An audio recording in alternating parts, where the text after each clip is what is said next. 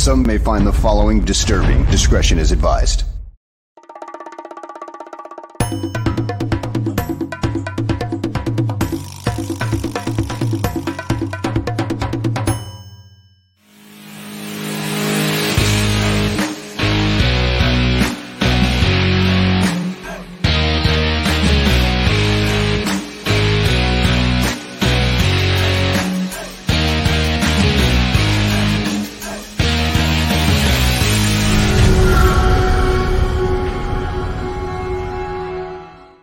Welcome, everyone, to another episode of GTF Gabriel Talks Football. My name is Aldo Gandia, and I just want to let you know that this is the first of two fresh, brand new minted programs you'll get on the Barroom Network. And then on tomorrow and Wednesday, we will continue our Bears coverage, and all the way into the weekend, well, you'll get a full day of broadcasting, live broadcasting about the Chicago Bears. Let me bring in Greg Gabriel right now. Greg, I want to first say hello, but I saw on Twitter that you and a particular NFL TV analyst with the initials MS were getting into it a little bit. You want to share with us what went on? Well, I guess, I must have insulted Mark Schlereth a little bit.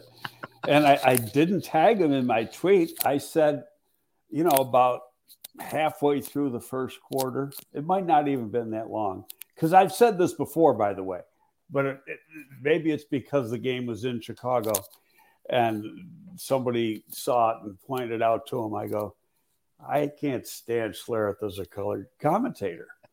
And I think it was liked by almost 300 people and a lot of replies saying, you aren't the only one, he's awful. And then here's what it is.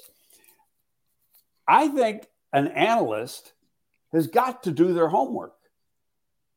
It's not an easy job. Being an analyst is a hard job. Yes. But you better do your goddamn homework every week on those teams. And a lot of these guys, they have these jobs for a few years. They work hard at it at the beginning, and then they get lazy.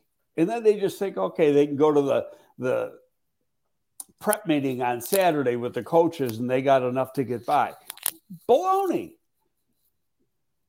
You're supposed to be not influencing the audience, but you're supposed to be helping them understand. Right. And when people don't do their homework, they get names wrong, things like that. And he works with Adam Amin, who does a great job, I think. And he's a local guy. Mm-hmm. Mm-hmm. I feel bad for Adam that he's got to work with such a horse's ass. Mm-hmm. Mm-hmm. Bellissimo says half of them just talk on anything, which will polarize, then double talk about the other side of whatever opinion they have. And I have to agree with Bellissimo on that. The other thing that you're mentioning is, and you're absolutely right, they have a meeting with key players and the coaching staff and so forth. And so that's the amount of homework they do. And they shouldn't. They should be looking at tape, and they should have producers who are feeding them interesting things. Hey, this team is doing this on certain downs and situations. It's a tandem. The producer and the on-air talent should be working together to establish a informative and entertaining broadcast. So Schlereth and whoever his producer is, if he has one, I don't know, with all the cost cutting nowadays, maybe he doesn't have one, but they're all to blame, I think. I'll tell you, like when Tony Romo began as an analyst with Jim Nantz on CBS, mm-hmm. his first couple years, he was like heads and shoulders above everybody. Mm-hmm.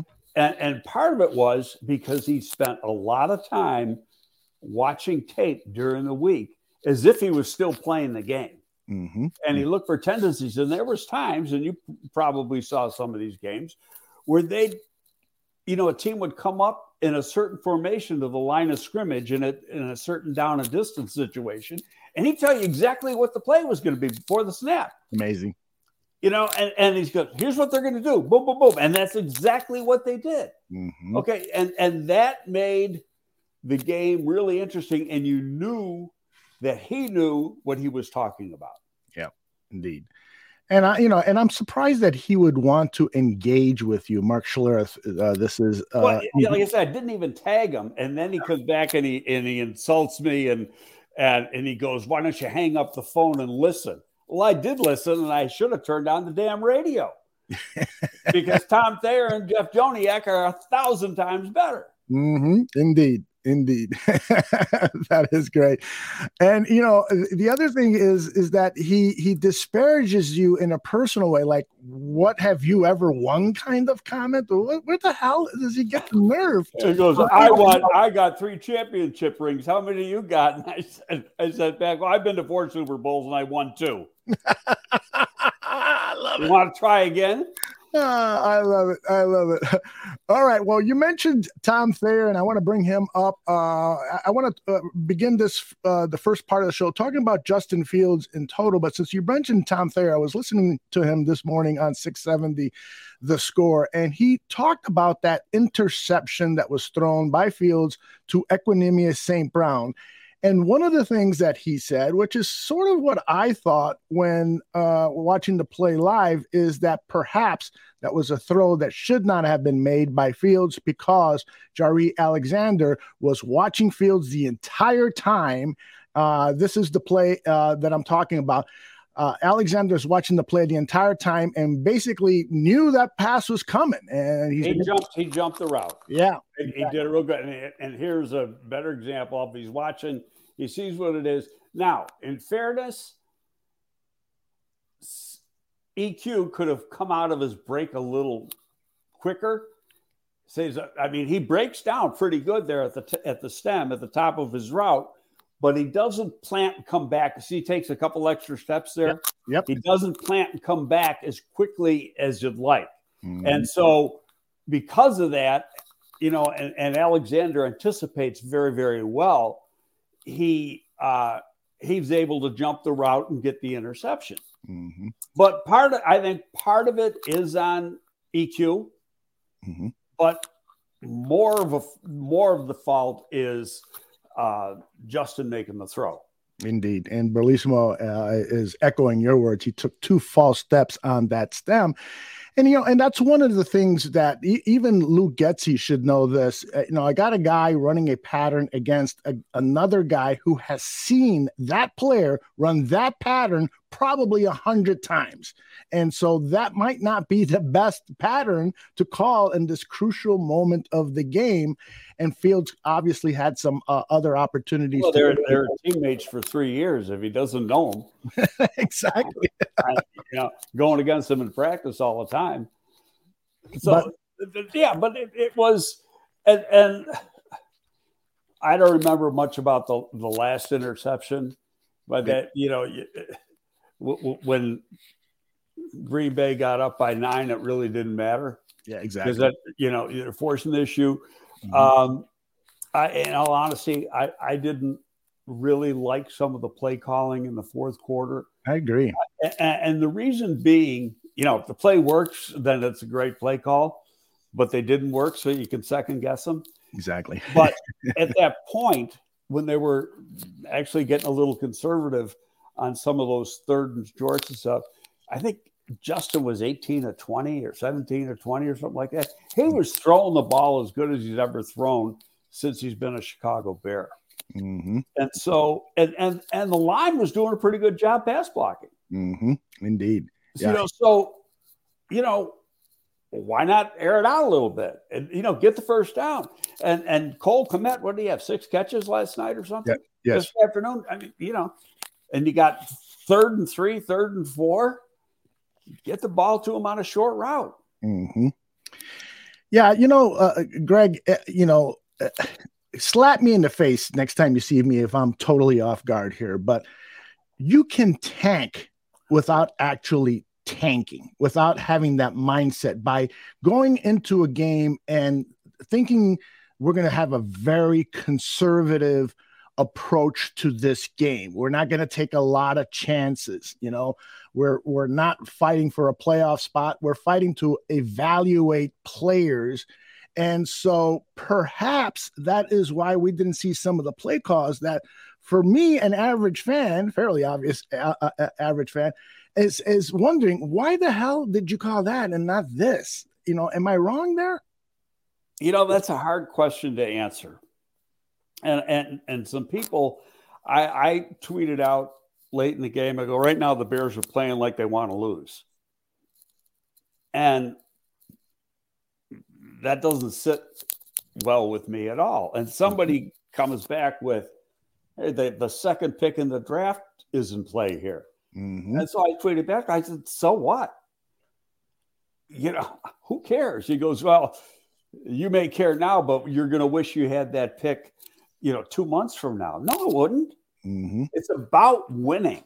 And it's about, and you got a bunch of young guys that right now, I think the talent is a little better than the record, but right now, these guys don't know how to win.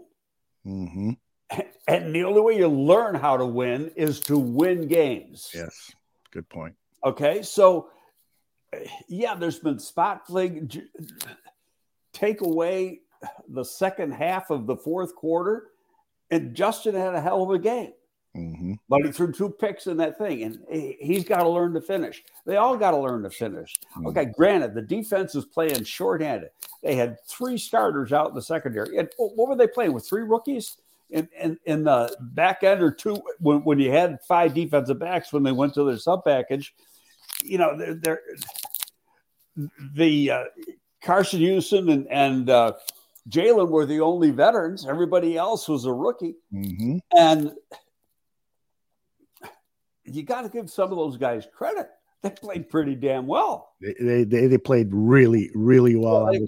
But the defensive line is getting no pressure. Mm-hmm. Not a doubt in my mind that is the most important need going into the offseason, mm-hmm. be it both free agency and the draft.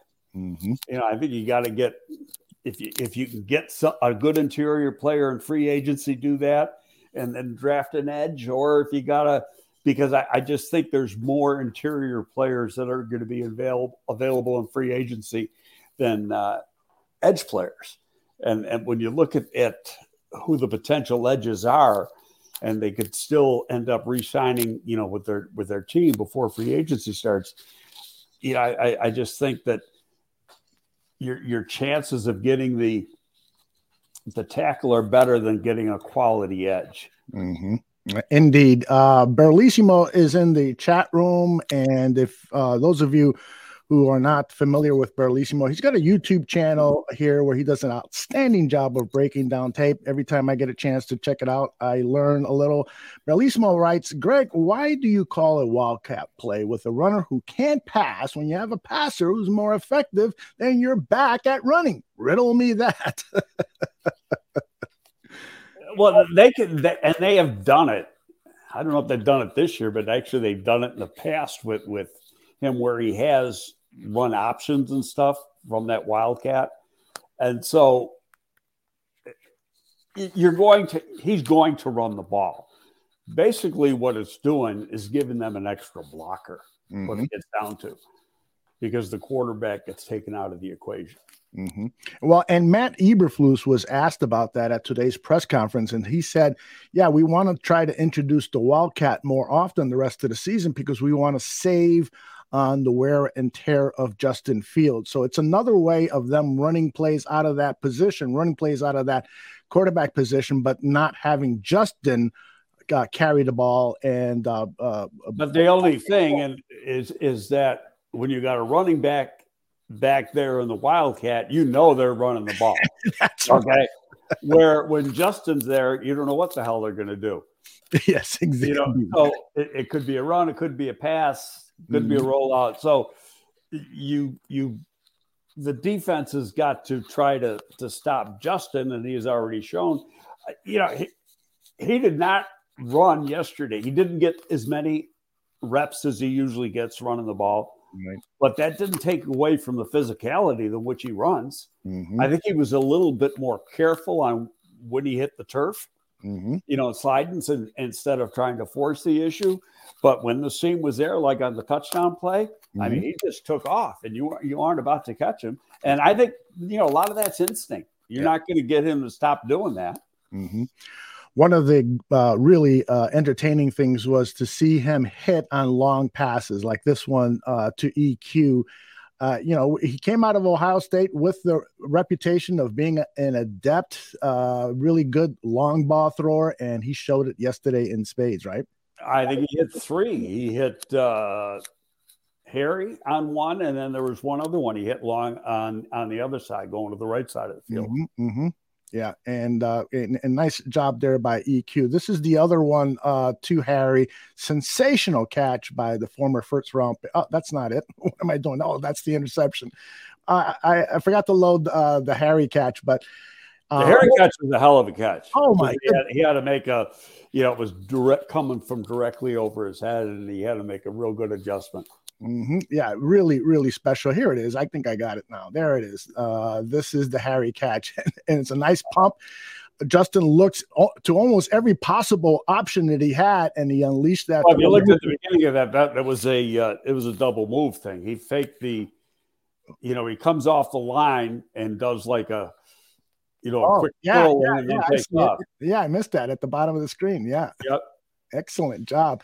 And again, a nice throw by Justin, but an even better catch by Harry. Sensational job. Just really, really good. And that's, by the way, Jaire Alexander, with a lot of trash talking, called Equanimeous St. Brown a scrub. And according to St. Brown, Alexander texted him afterwards and apologized for the insult. And so those are the things that happen. And when did Alexander say that?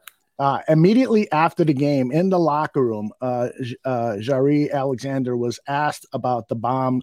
Was asked about the interception, and I'm paraphrasing his response. He goes, "Yeah, I read it all the way. I knew it was going to happen. I knew they were going to throw it to that scrub, and I picked it off." And so that of course, didn't go over with Bears fans and the Bears. And then Equanimeous St. Brown this morning told Courtney Cronin that Alexander texted the wide receiver and apologized for the comment. Well, heat of the battle type stuff. After exactly. They won the game. Yeah. You say shit that you don't mean to say, and sometimes you end up, rubbing a guy the wrong way. But hey, it is what it is. Yes, indeed. That sport's not made for the meek.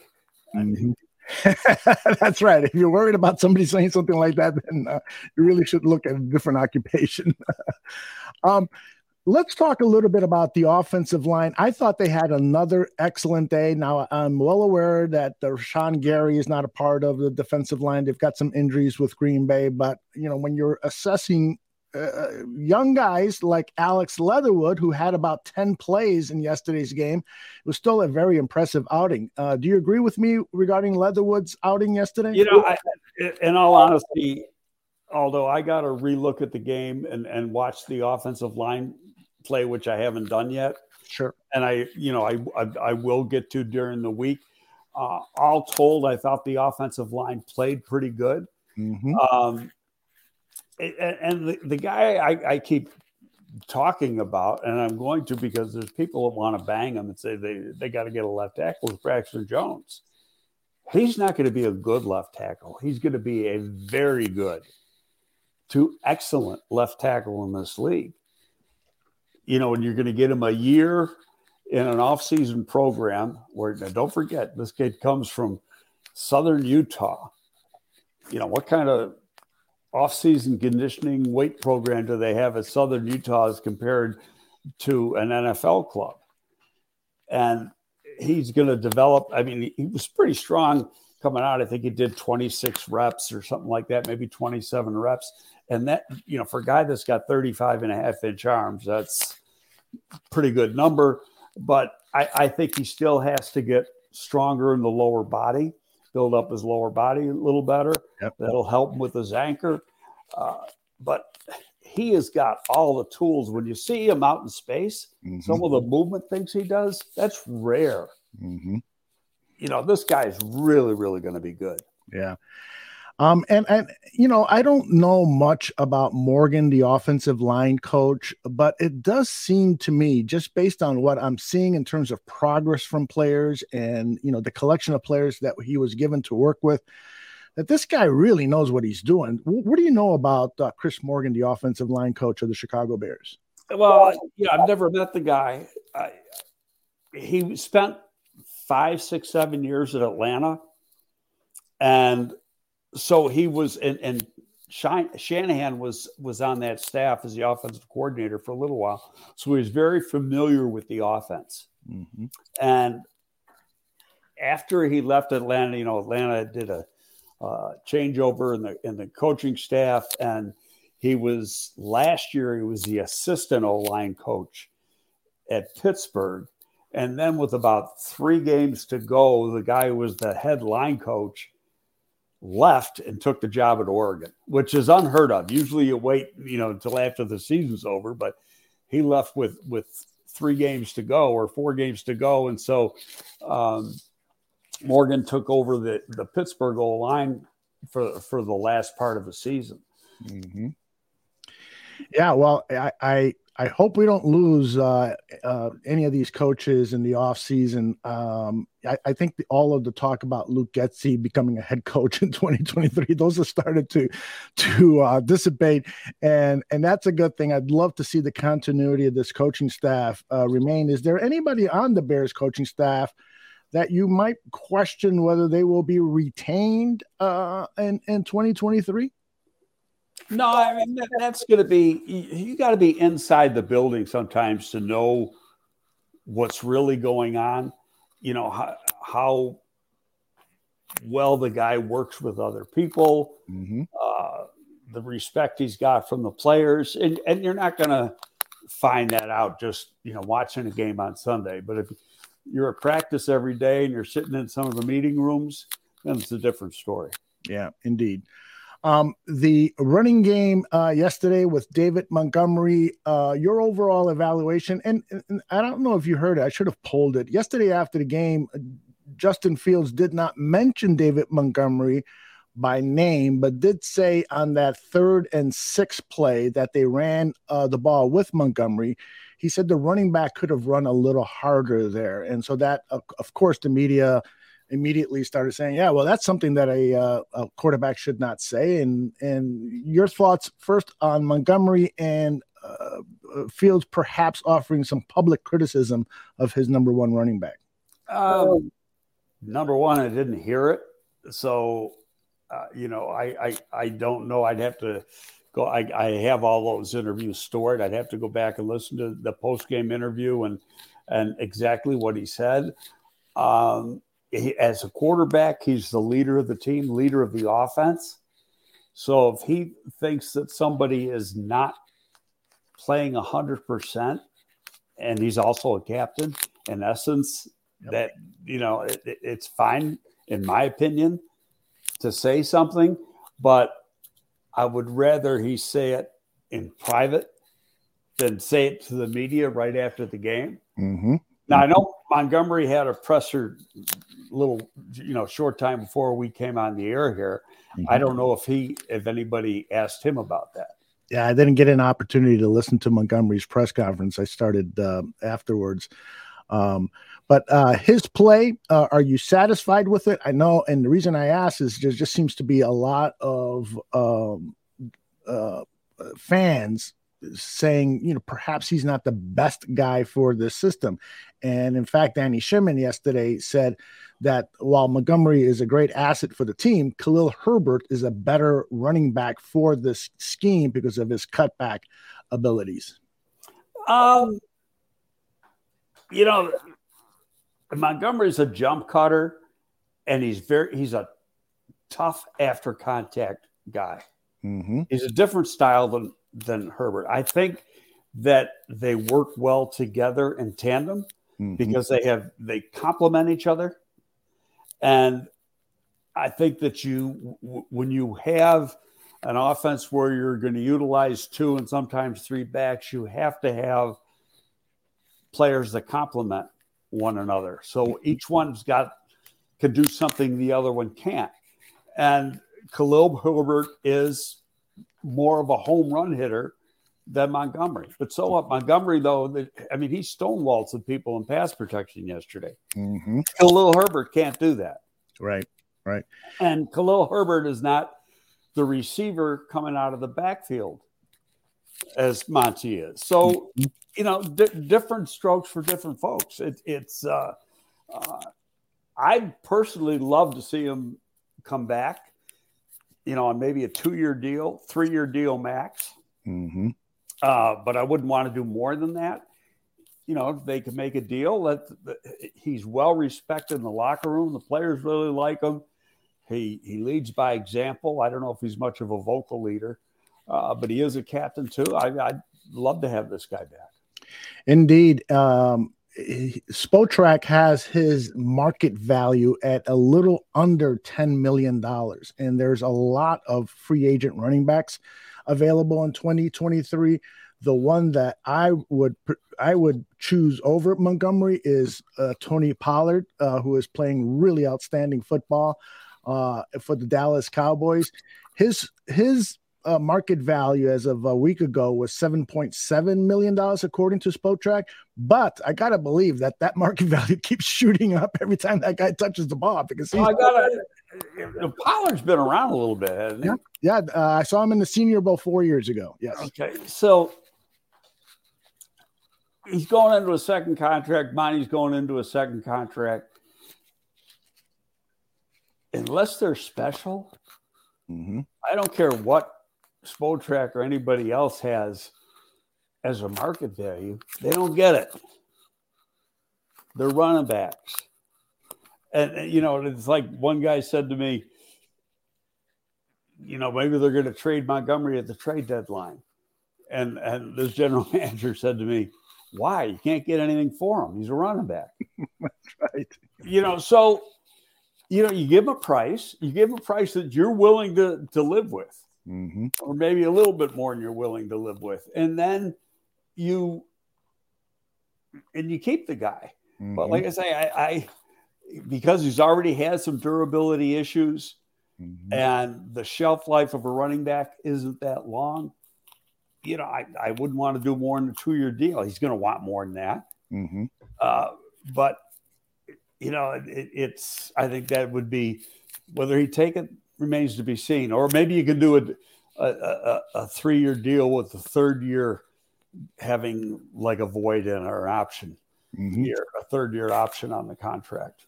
And I agree with J2K. Chase Brown, the running back out of Illinois, would be a perfect fit. And I keep seeing him when I read reports on him as a day 3 pick. And so an early day 3 pick, if that's the case, the Chicago Bears.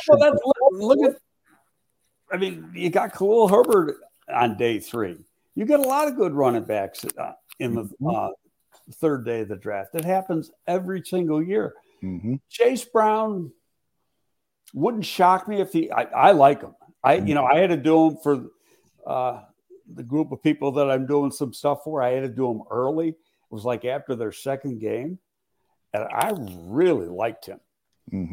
He's got great after contact balance. He's strong. He runs well, catches the ball well out of the backfield. I think he's going to run a little faster than people think.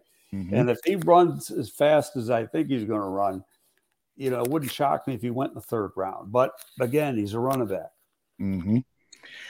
That defensive backfield you mentioned, there were all young guys and so forth. I was super, super impressed with their play yesterday, because one of the strengths about Aaron Rodgers, and whether he's got weapons or not, is that he will target inexperienced defensive backs and pick on them. I mean, I've seen him go after a defensive back on multiple consecutive passes and just take that guy apart.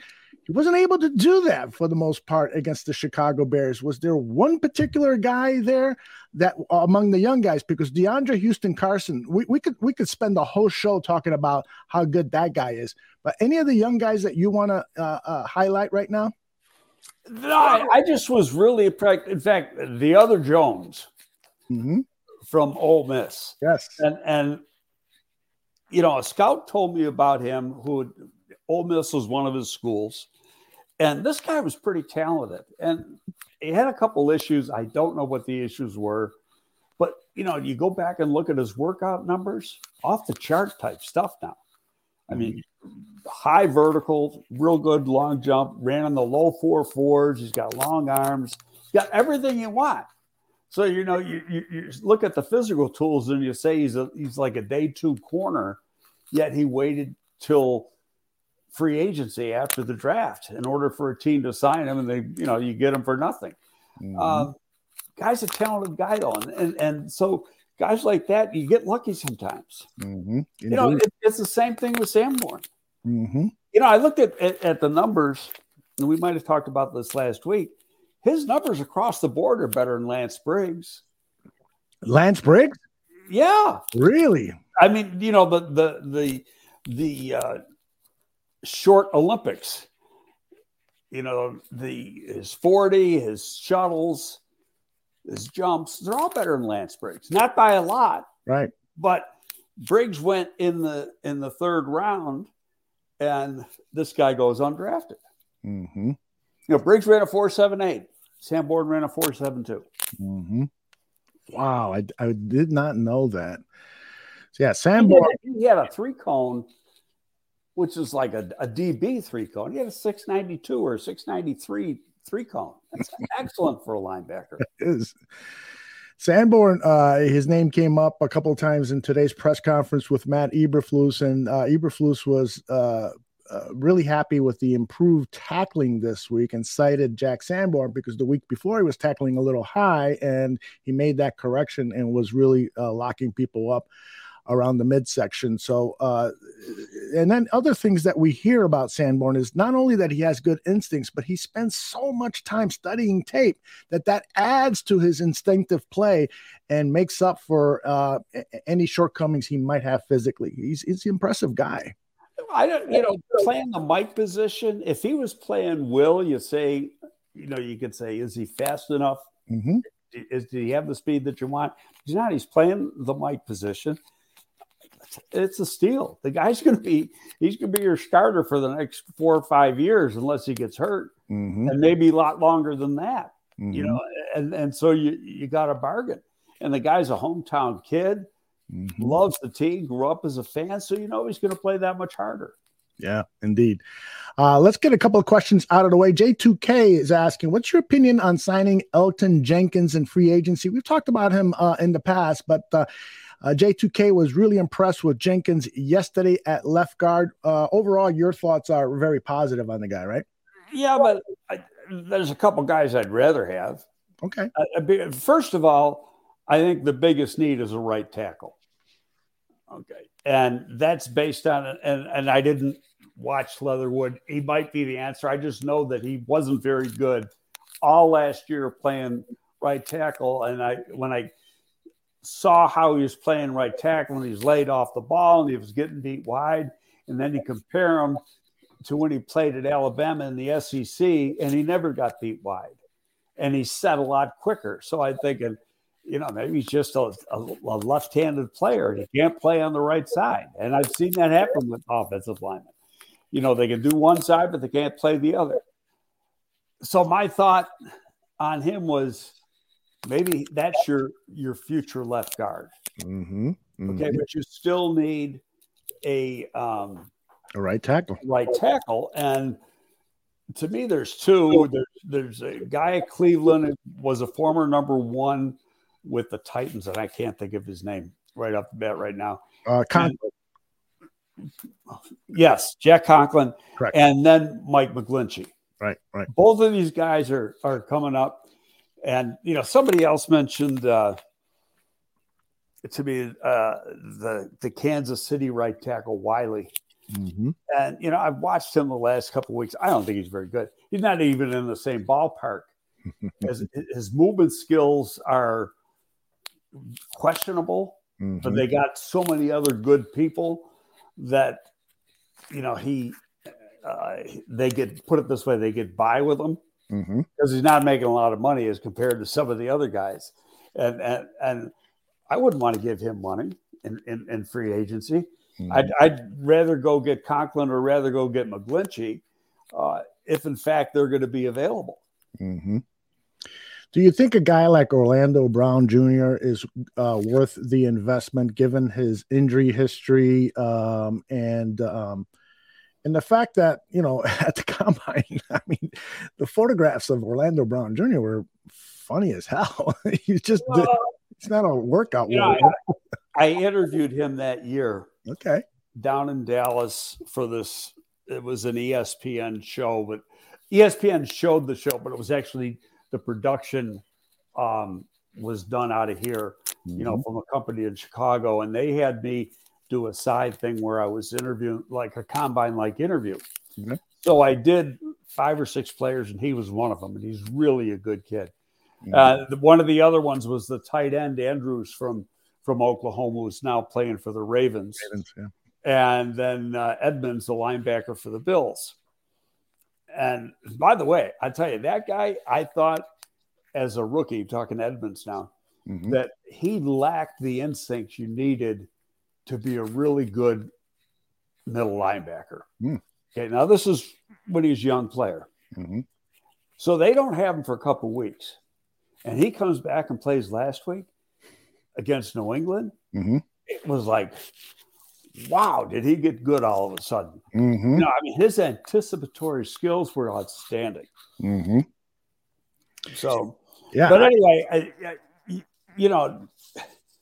it's going to cost $20 million to sign Orlando Brown. He is, and what he is he's a tough guy to get around because he's so big and he's so long. But is he exactly what you want in this outside zone scheme where you've got to get out and play in space? He can't do that. And so, if I'm the Bears, I'm not going to, I got Braxton Jones for under $1 million next year. Why should I pay an extra 19 or 20 million to get somebody who might do, he might be able to anchor a little bit better, but he can't play in space as good. By the way, Bellissimo brings up Ohio State center. I believe his name is Luke Wappler. Fields has played with him, and apparently Fields likes him. Have you seen the Ohio State center at all? No, the best center is actually a local kid. Who's that? And his name is Schmitz. He's he's from Flossmoor. And he's a little older. He's going to be a 24-year-old rookie. I think he's a 6-year senior because of redshirting, and you get the COVID year. And I think he's going to be playing in the Senior Bowl. But his tape is outstanding. And Michigan's got a really good center too. In fact, I think there's some pretty good centers. There's like 3 or 4 pretty good centers this year. But unless I'm reading this totally wrong, they went out and paid some decent money to Patrick. They wanted Patrick to be the center. He got dinged up in training camp, and then he had to play a position he's not good at for a while until people want to write him off. Well, the coaching staff and the personnel staff signed him for a reason. And they gave him that money for a reason. And, Getsy had been with them for years, so they knew what kind of player they were getting. And you go back and you look at Green Bay tape the last 2 seasons, and he was a damn good player. So, like I say, unless I'm totally reading this wrong, he's going to be the center next year. Interesting. Okay. Bellissimo also recommends we take a look at the tape of the Michigan center, Victor. I just mentioned him. He's a pretty good player. Yeah. He's a transfer from Virginia, I think. Gotcha. He played there and then did a grad transfer to Michigan, and very, very good player. Yeah. Very athletic. He's more athletic than the Minnesota kid, but not as gritty. Where like the kid from Timmy's more of a finesse guy, where the kid from Minnesota is more of a bulldozer. A lot of people in the chat room are wondering about Lucas Patrick. I know you're still high on him because you looked at the tape from him in Green Bay and you were very impressed. But my question for you is, how quickly guys can fall off a cliff athletically almost overnight because of injury, because of something going on in their lives or something like that. Is that something that you would agree with, or is it usually much more of a gradual decline in players? You have any concerns about Patrick? Is my concern. I've never seen that with offensive linemen. Okay. Unless the guy just doesn't work. Right. In fact, usually it's the other way around. You just keep getting better. Okay. And to the best of my knowledge, he's never had any really serious injuries. Where he's like a torn ACL or something like that. He's had typical offensive line type injuries. He's got a foot injury, was his last thing that he's going to need his surgery for. I think that's why he went on IR. But I don't see that for an offensive lineman as being a game changer. You're going to go back and again, what he did in practice and what the coaching staff thinks of him and what the front office thinks of him, that's going to, somebody, Tony the Podval says he just isn't good. I'll argue that all day. Let's go get some Green Bay tape from last year. You tell me he's not good, because he was damn good. Yeah, but the small sample size here with Chicago is what's raising people's eyebrows. Well, right, and I get that, but has he ever been healthy this whole season? Don't forget, they signed him to be a center. And then he got dinged up in preseason. Mustipher goes in and plays center. And then when Patrick's ready to play, Whitehair's hurt. So they had to put him at guard. Yeah. And he's not as good as guard. He's a better center. Yeah. He played left guard and right guard. So not a good formula for success there. Back to our questions. J2K is asking we talked about this. The center position is very deep in this upcoming draft. Is there someone you like? So we've already touched on that. Ryan 233, how many quarterbacks are going in the top 15, Greg? What's your guess? Because obviously that's important for the Chicago Bears. We want to potentially look at trading down, and if there's going to be a run on quarterbacks, that might help the Bears. Looks like Houston's going to have the first pick. And they're going to have a quarterback need. So if there is a quarterback that they feel is head and shoulders above everybody else, they could take him. But now there's a big but you put into that. They're also going to have another pick in the top 10. Okay, so knowing that and, knowing how Nick Caserio, their GM, was brought up under Belichick, are they going to take the quarterback at number one or take the best player? Because in my opinion, and I've done the top quarterbacks, I don't think there's one worthy of number one.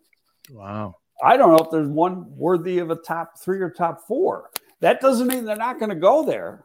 Right, sure. Because they always get, was White worthy of the number 2 pick after the fact? I mean, I didn't like him as the number 2 pick when the Jets took him. I didn't like Trey Lance as the number 3 pick. You looked at the tape, and North Dakota State was not a big passing school to begin with.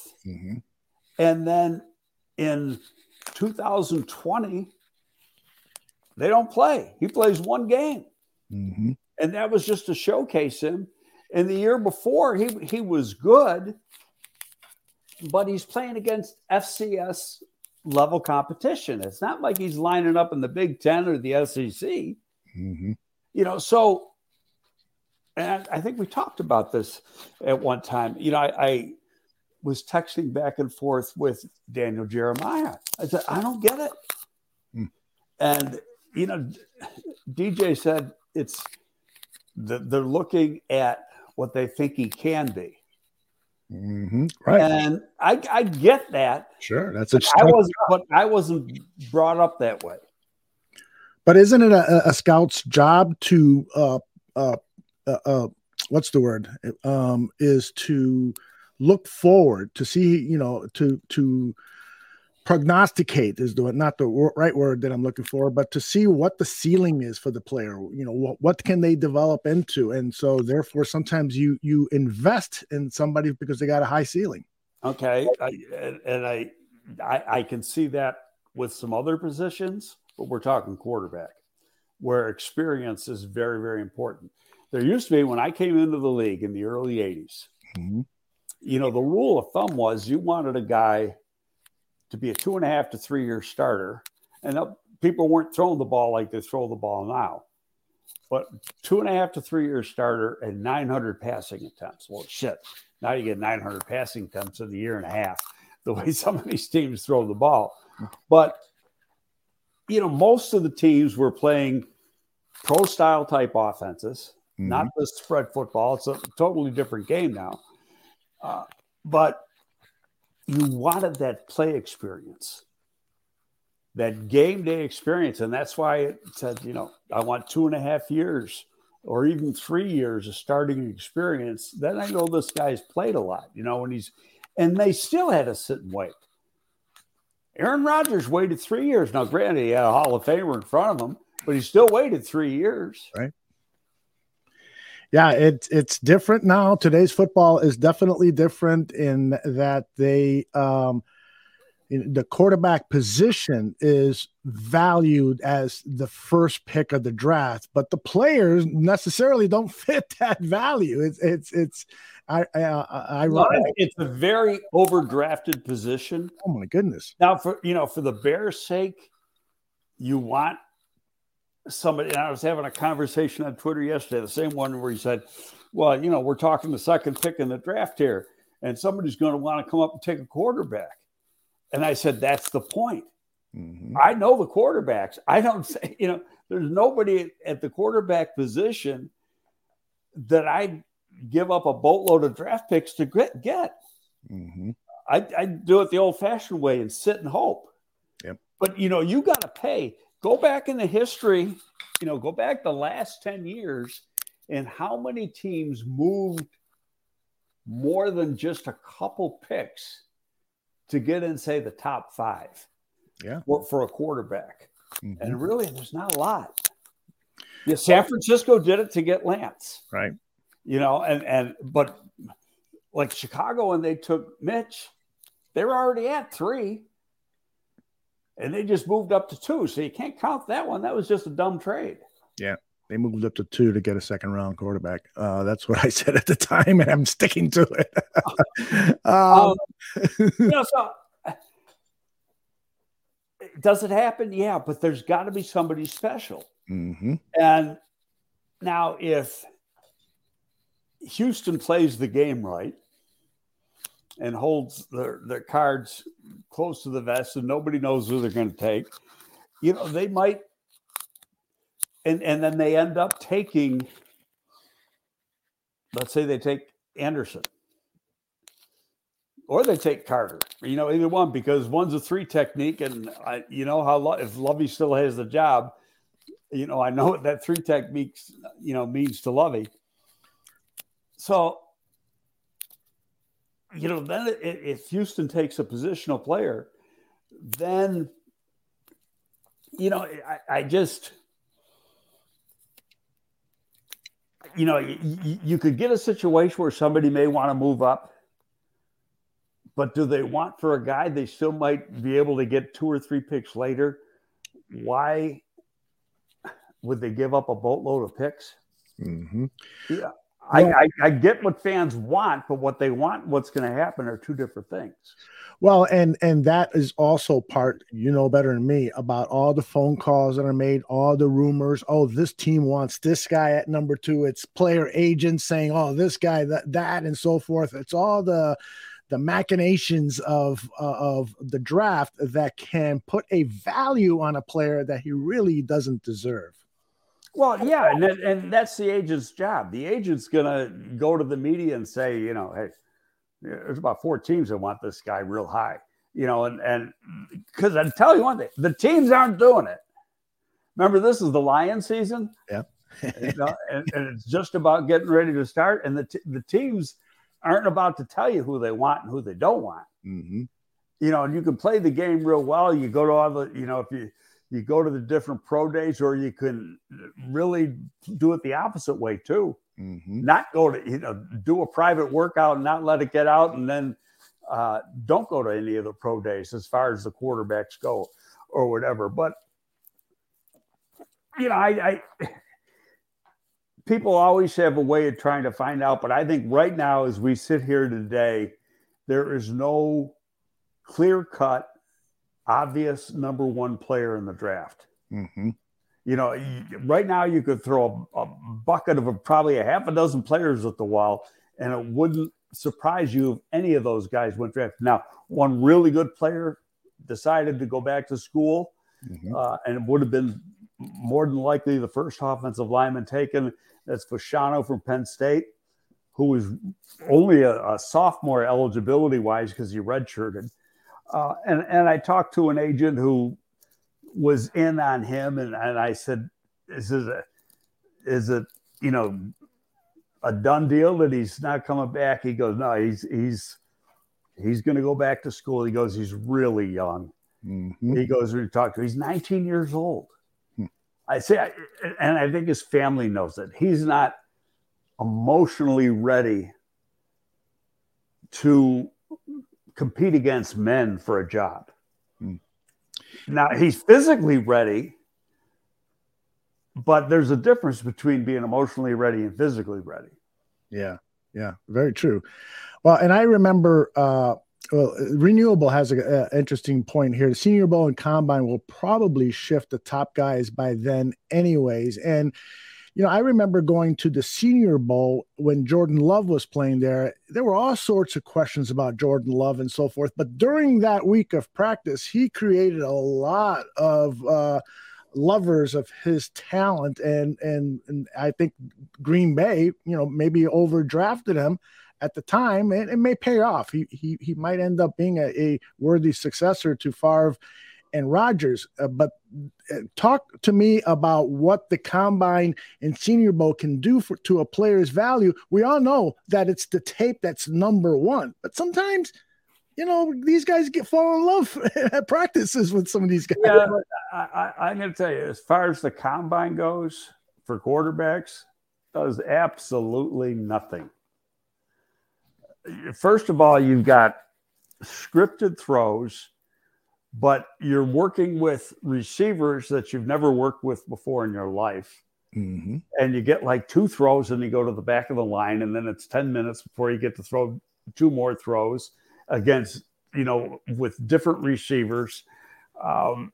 You can't penalize a guy for looking bad. And if I was an agent, I would not have my quarterback throw at the Combine. I think it's just ridiculous the way it's set up.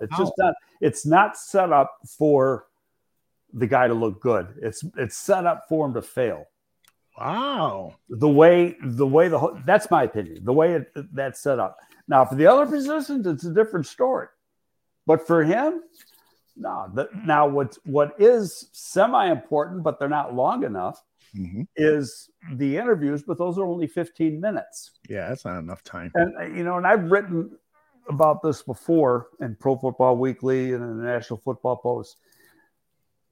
To me, with quarterbacks, it's all about the private workout. Mm-hmm. Because a private workout, and I could, go on for hours about this. When you go to a pro day workout, and it's a quarterback. You're going to a pro day quarterback workout. You can't even touch the guy.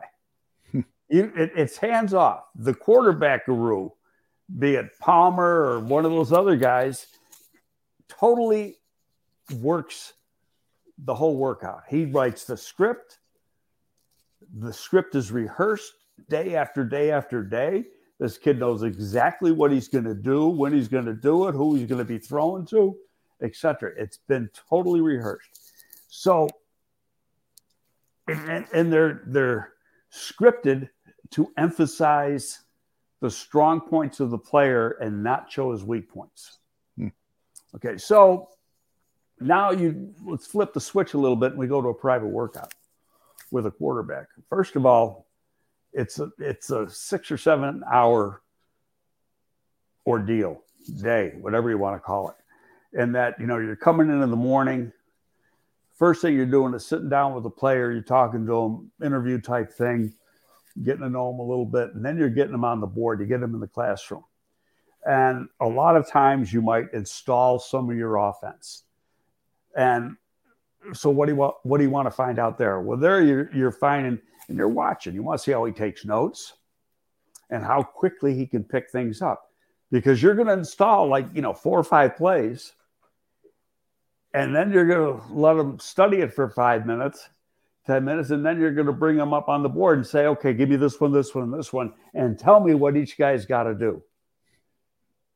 Okay, it's not easy. No. and he hasn't prepared for it. So it's all new. So now you're seeing how quick the brain works, and how he takes coaching, and how attentive is he in a classroom session, okay, and how serious he is. So then you get to the next step, you go out on the field. Okay, I just taught you all this stuff, and we installed this. Now we're going to take it out in the field and see what you can do. So it's, instead of working from the strong points of the player in a scripted workout, it's all thrown at him quickly. He has no idea what's coming, and he's just got to react to everything. And so you come away from that thinking good, bad, or indifferent about the player. Unless you go in with a preconceived notion that this is my guy. And if you do that, you're making a mistake. Did you hear the story that Patrick Mahomes shared regarding Matt Nagy? That Nagy told him the day before the interview with Reid and the other coaches, told him what he was going to be asked to repeat in terms of the plays, the sophisticated plays. Yeah, I saw that. I thought, first of all, I fell in love with Mahomes as soon as I started watching his tape from Texas Tech. But that aside, I thought what Matt Nagy did there was irresponsible for an assistant coach to do to his organization. What do you think? Well, when I first heard it, I thought 2 things. That's the guy he wanted, and the guy he wanted to coach. So I can't blame him for that. He's trying to undercut the process a little bit, or undermine the process a little bit. Indeed. But he wants his guy, and he wants to be able to, work with that guy going forward. And he doesn't know he's going to be a head coach a year from then. The other side, though, fast forward to a year later, and he's the guy here. He didn't want that guy. That's right. So, so right off the bat, he comes in here with a bad taste in his mouth against, the guy he's got to coach. Yeah. And he obviously lied in the interview. Yeah, I like Trubisky. I can make him work. When it was clear from his actions that he was not a Trubisky backer. He wanted that head coaching job. And I also think it's disrespectful for the scouting team, because let's say somebody in the Kansas City scouting team says, really, we should try to get Deshaun Watson. I mean, this guy has had big time college experience. He's blah, blah, blah, whatever. And then you got some guy undermining the scout by giving away the plays that are going to be asked about in the pre-interview. I just think it's undermining in a very criminal type way. No, I know what you're saying, but I also know that the scouting staff was really on board with Mahomes. I mean, going back to the fall. Yeah. They really, really liked him. He was their number 1 guy. And then Watson was the number 2 guy. Mm-hmm. All right, let's knock out a couple of these questions, and then I want to ask you about Baker Mayfield because it's breaking news that he's going to be the quarterback. But let's knock out a couple of these out of the way. Stephen, the breaking news that he's what? I mean, he's been waived. But he's been waived, yeah. So let's talk about him now, and then we'll get to the questions. What do you think about the whole Baker Mayfield situation? Him being he asked to be released. I saw that before we came on, which I didn't know. I saw earlier in the day that he was going to be released today, but I didn't realize that he had asked to be released. Yeah. Number one, I think he passes through waivers. We're past the trade deadline, so he has to go through waivers. You claim him, and you're picking up the remainder of that contract. It's only till the end of the season, but still, it's a pretty good chunk of change. Somebody may do it, but they may. You got a better chance of getting a fair deal, even and say you want to add some time to it by hoping that he gets through waivers and then is a free agent tomorrow afternoon.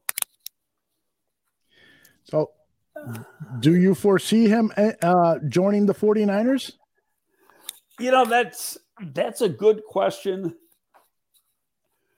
And being that Garoppolo is done with a broken foot, Lance is done, and you got a team that you think has a chance to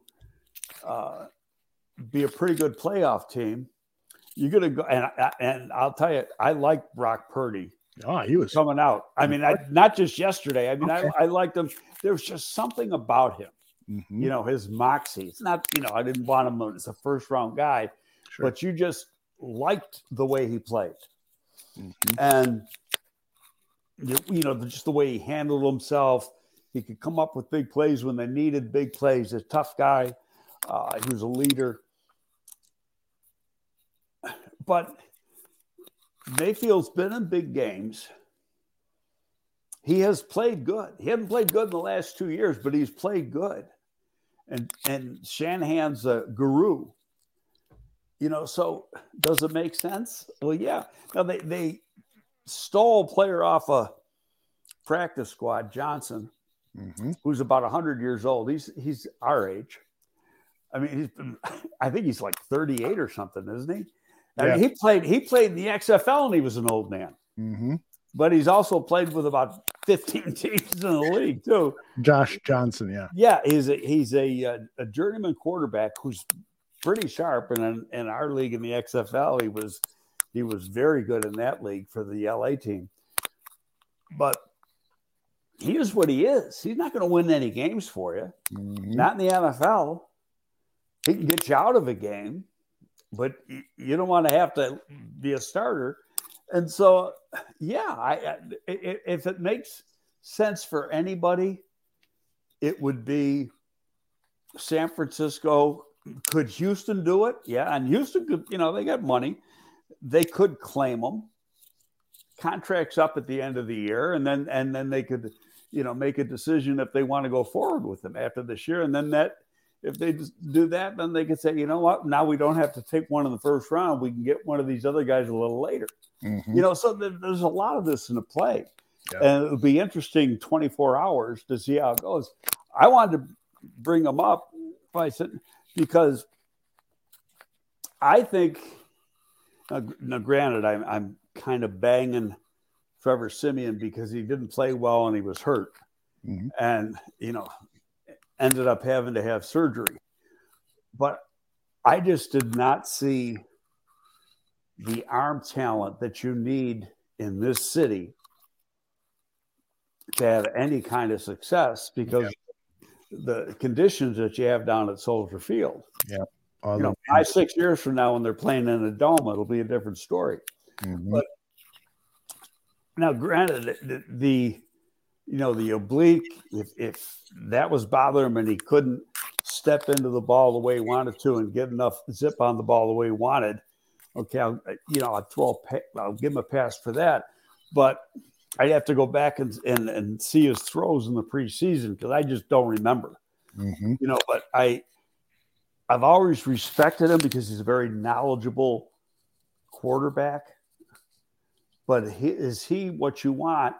Or do you want a guy that can do some things? He's got that athleticism to create with his feet to be Fields' backup, so you don't have to change your offense that much if he goes down. And so, the one thought I had was maybe a guy like Mayfield at the right price would be a decent backup here.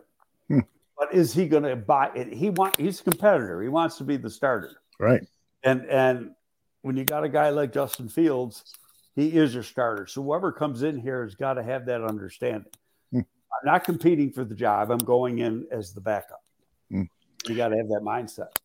That's interesting thought. I frankly never entered my mind Baker Mayfield potentially to the Chicago Bears, and I know that's just speculation on your part. And you're not speculating. I'm just thinking about it more the future. Gotcha. I mean, right now you got Nate Peterman as the backup, and you still got 4 games to go.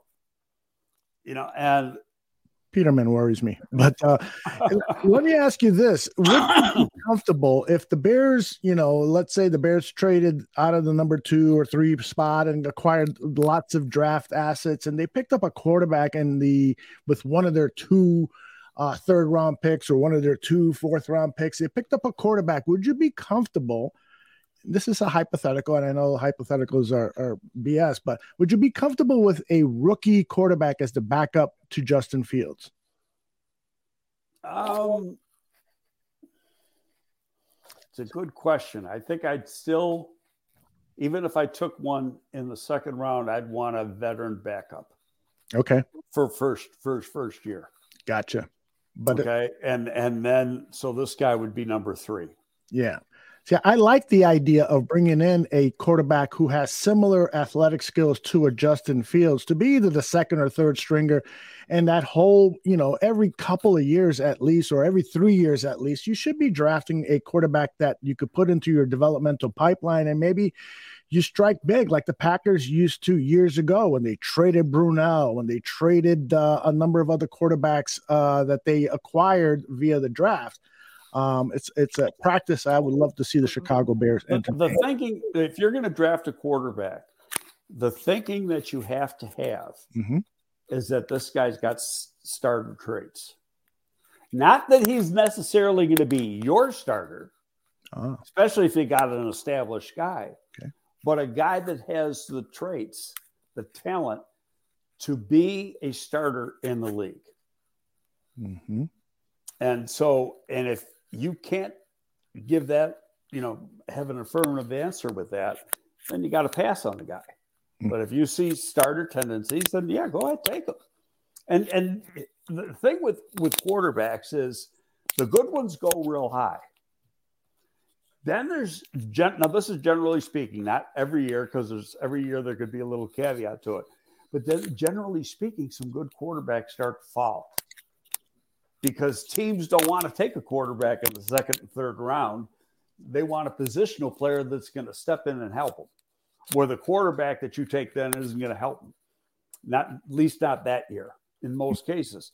So you end up getting a guy that could be a second or third round value in the 4th round. Yeah, that's an interesting thought, and one we'll be talking about a lot in the weeks ahead. Let's knock out 2 or 3 of these questions and pull the plug on this episode. I'm going to start with a softball here. Steven says that he's losing confidence in Matt Eberflus. Is he wrong? I think that's a one-word answer, don't you think? Well, why?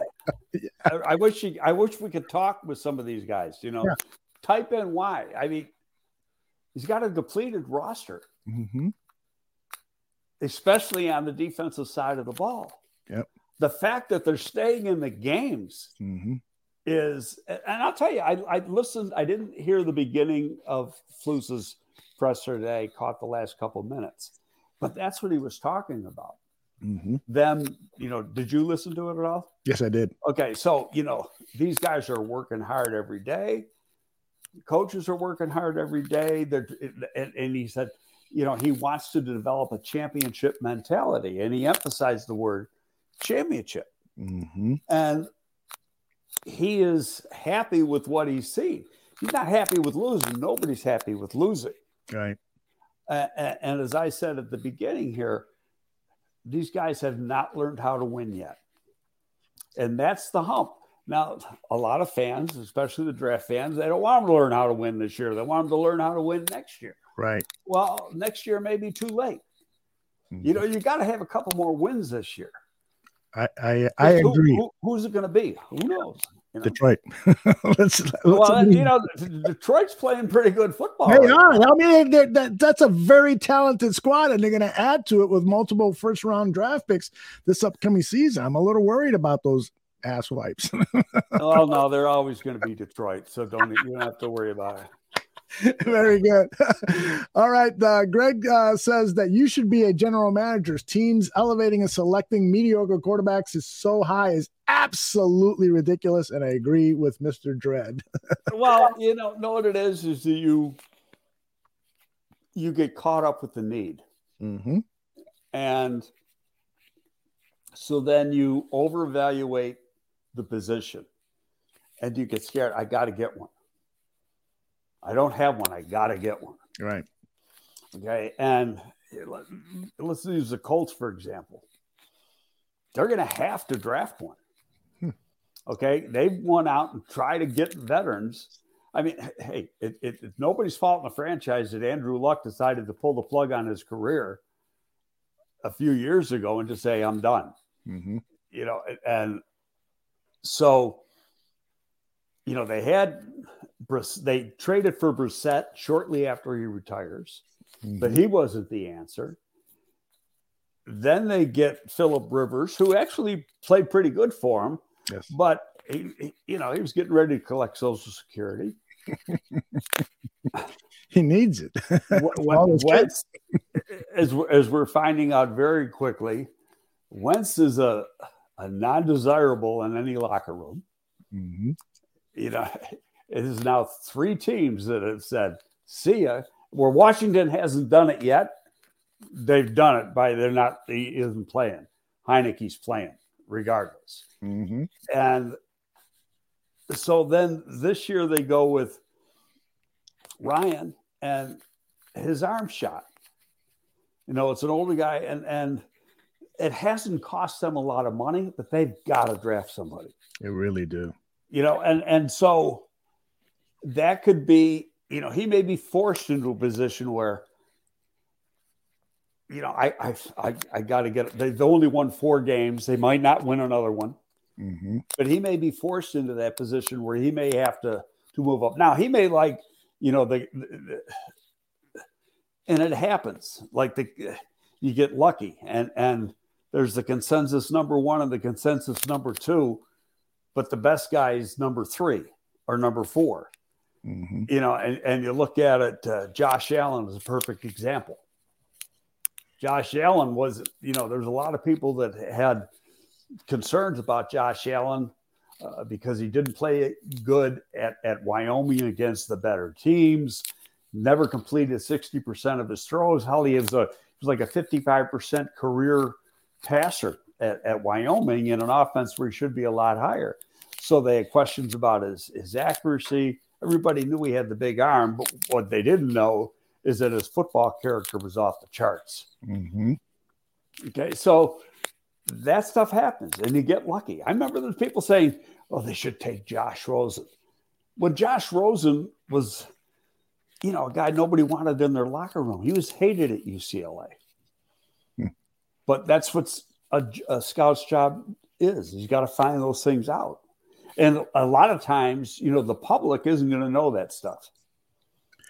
A lot of questions in the chat room, like from Matthew asking about Ballard. Do you think he sticks in Indianapolis? Or do you think that with the need for a quarterback that they might just bring in a whole new regime to kind of handle that transformation from one quarterback era to another?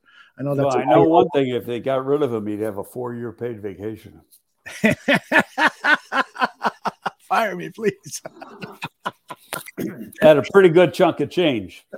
Yeah, so not going to happen. Okay. Yeah, I think he's got a contract through 26. Yeah.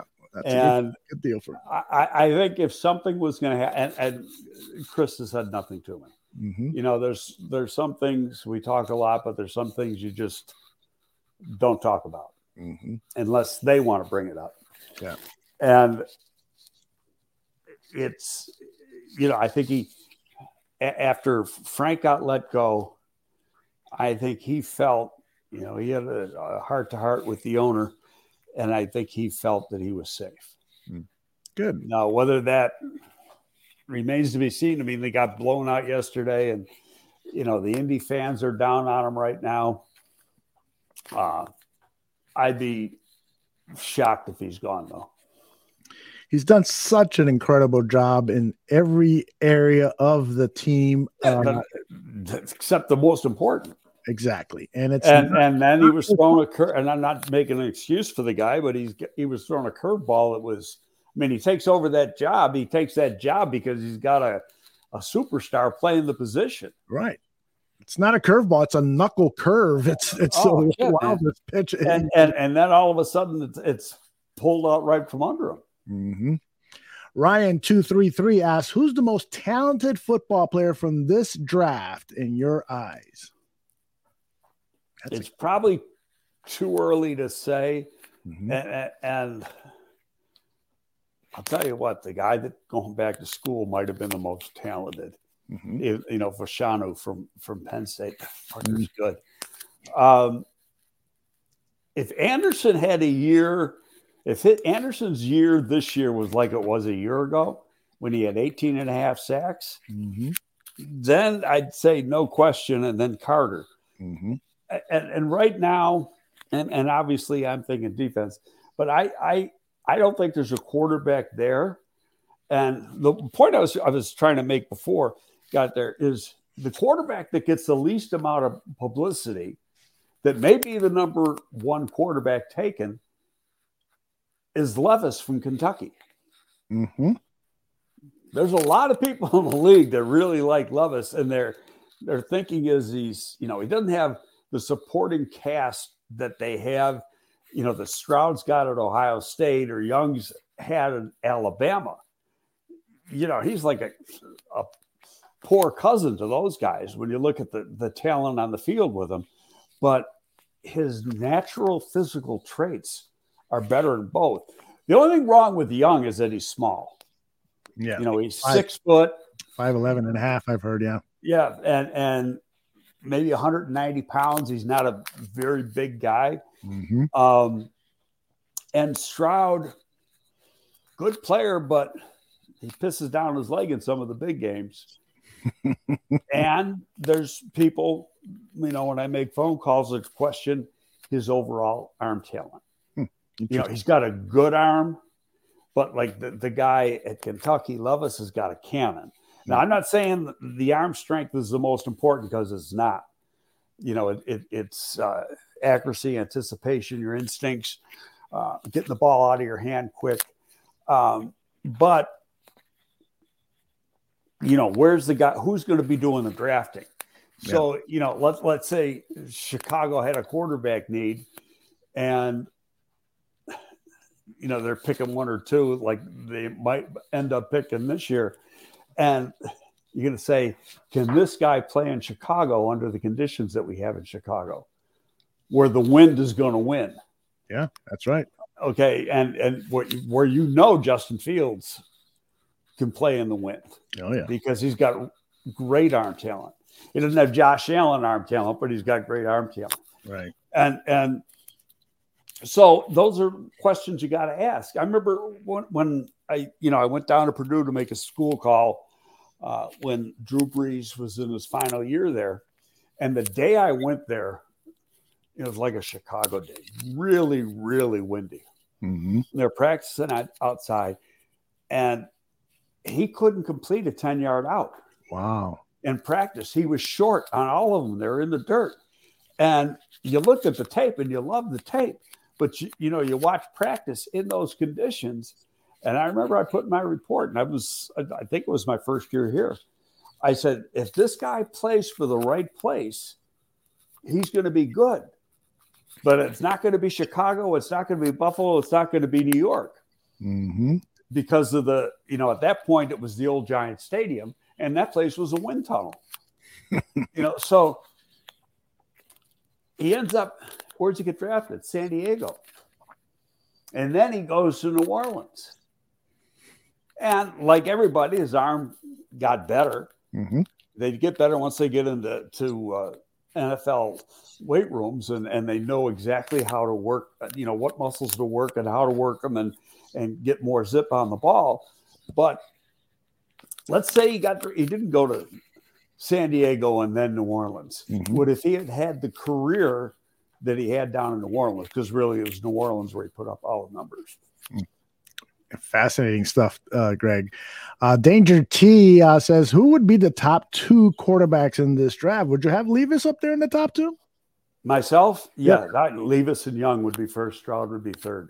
Oh, fascinating. Okay. Let me get a couple more out of here. And Larry is asking, what kind of a haul can we get for the second overall pick if the Bears were to trade back?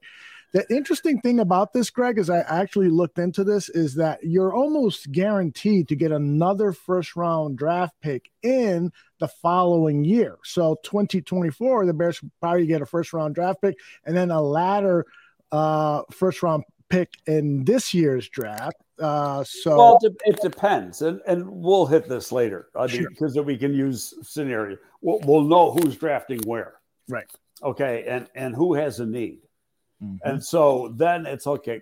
If this team trades up, this is what it's going to cost. Now, generally speaking, you're going to pay a little bit. If you're trying to get a quarterback and you're driven to get a quarterback, then you're going to pay a little bit of a premium. Okay, so, let's just, for sake of argument, let's say it's a 1,500 point move or something like that. And, using the chart, well, you may have to pay 1,700. And that's if you're going into that top 2 or top 3. But then, it's where are they coming from? Where are the people trading up from?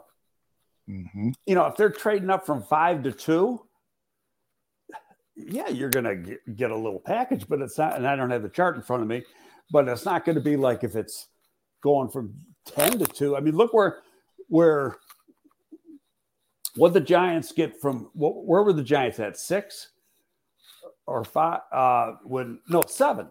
Giants were at 7 when the Bears moved up to get Fields, right? Right. Okay, so what was it, from 11 to 7 they went? So, you look at that, and that's what they had, and they paid premium because he had to get a quarterback. Yeah. All right. Last question. Get you out of here. I know you got more important things to do.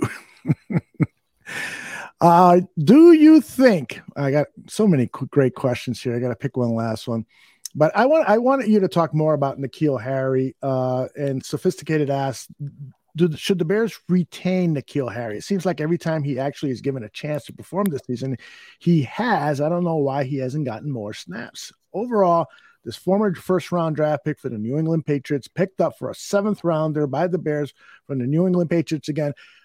What do you think about him? Should he be back next season?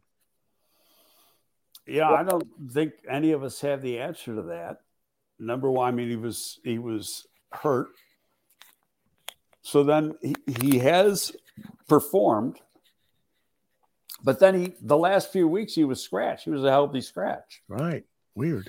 So he only got one target yesterday, and he made that great catch, and that's going to help him. But if you listen to the coaches talk, and they don't specifically talk about, individual players, but just, as the group, if you don't perform in practice, you aren't playing on Sunday.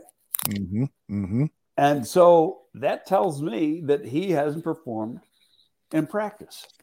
Oh, okay. 2 + 2 = 4. Right. And so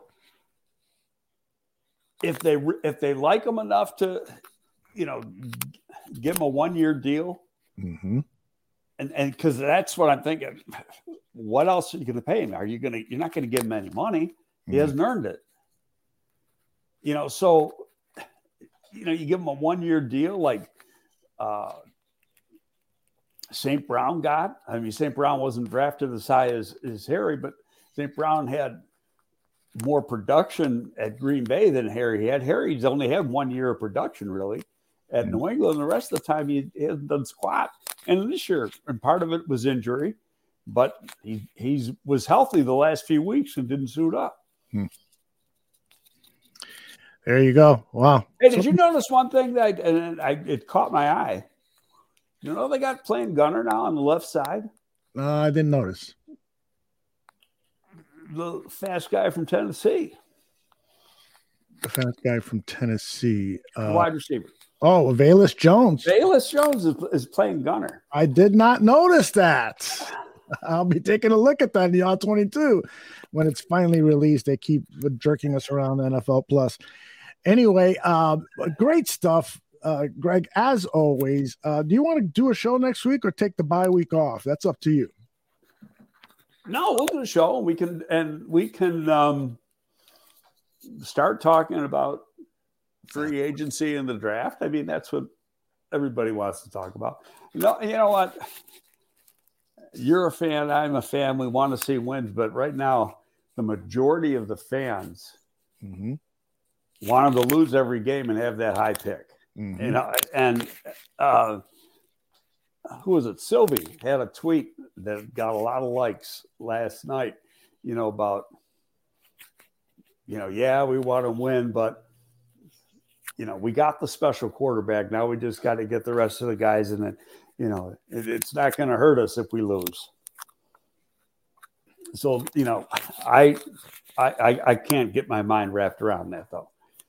It's just never been part of my DNA. Yeah. Yeah, it leaves a stink on players when they lose. And you certainly don't want guys like cornerback Jalen Johnson to come back next season. He's one of the leaders on defense at defensive back. And to carry with him that stink of losing 7, 8, 9, 10 consecutive games, it's a very difficult thing to get rid of. And maybe he's not the best example. Maybe some of the younger guys like the Briskers and the Gordons are better examples. You don't want them to get infested with this losing culture. I get it. Same time, I would love to have that second overall. No, I hear you. So it's conflicting. But at the same time, yesterday, perfect example. You had an opportunity to win the game. It probably happened 5 times this year. I mean, except for a couple plays and a couple penalties, this team's got a winning record. We both know that.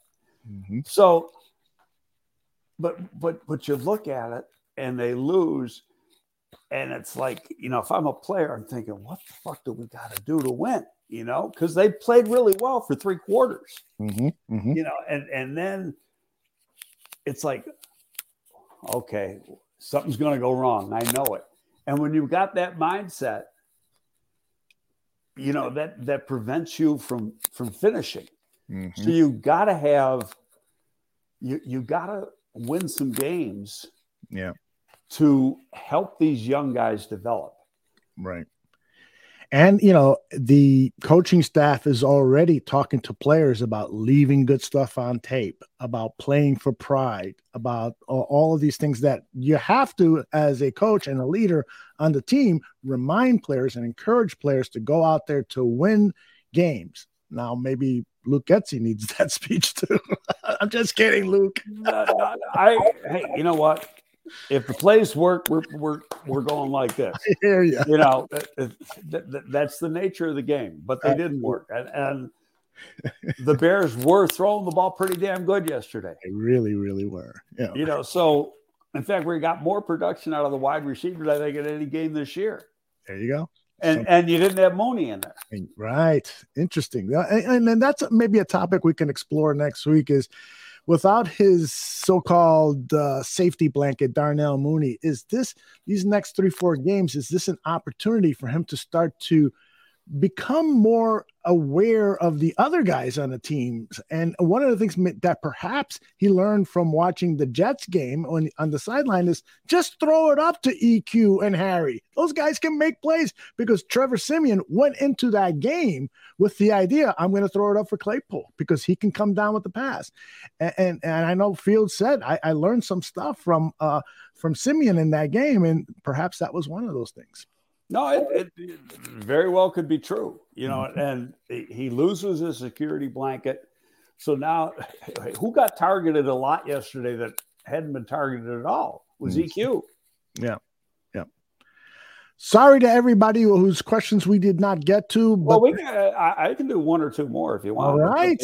Well, okay, Stephen Nagishi, who I just got to have some blood work done, and I don't want anybody to stick a needle in me, so I'll say yeah, I got to clean the house. I got to clean the garage. I'll stay longer too. Stephen Nagishi. By the way, my wife is in Hawaii. Yeah. Oh, yeah, that's right. So you're a bachelor again. I'm a bachelor again. So what do you mean you got to clean the house? You don't have to do shit until day before she gets home. That's right. Thursday's gonna be a very busy day. And so I'm driving into the airport this morning, and so I asked her, so what are the things you're going to be doing in Hawaii? She says, well, we're having an event in October of next year, 2023, and we're staying. The event is at the Four Seasons where I'll be staying, and we want to see what kind of things that they have that we can plan for fun for the attendees of the event. And I'm like, okay, so you're spending. So it's a scouting mission to scout. A scouting mission to scout, right? About the fun things you can do at the Four Seasons in Maui. What a job, man. I've been to that hotel. I think it's the Four Seasons that I stayed at. Is that over on the point? Yes. Oh, it's gorgeous. I've been there once. Yes. Thayer lives 15-minute walk from there. Nice. Down the beach a little bit. Tom Thayer, huh? Thayer has unless he got rid of it in the last 2 years, he's had a condo on Maui forever. Mm-hmm. I told you the story, didn't I? That I went, Robin and I went to the Hula Bowl. So this was 2004, January 2004. And Thayer was there because the Bears weren't in the playoffs.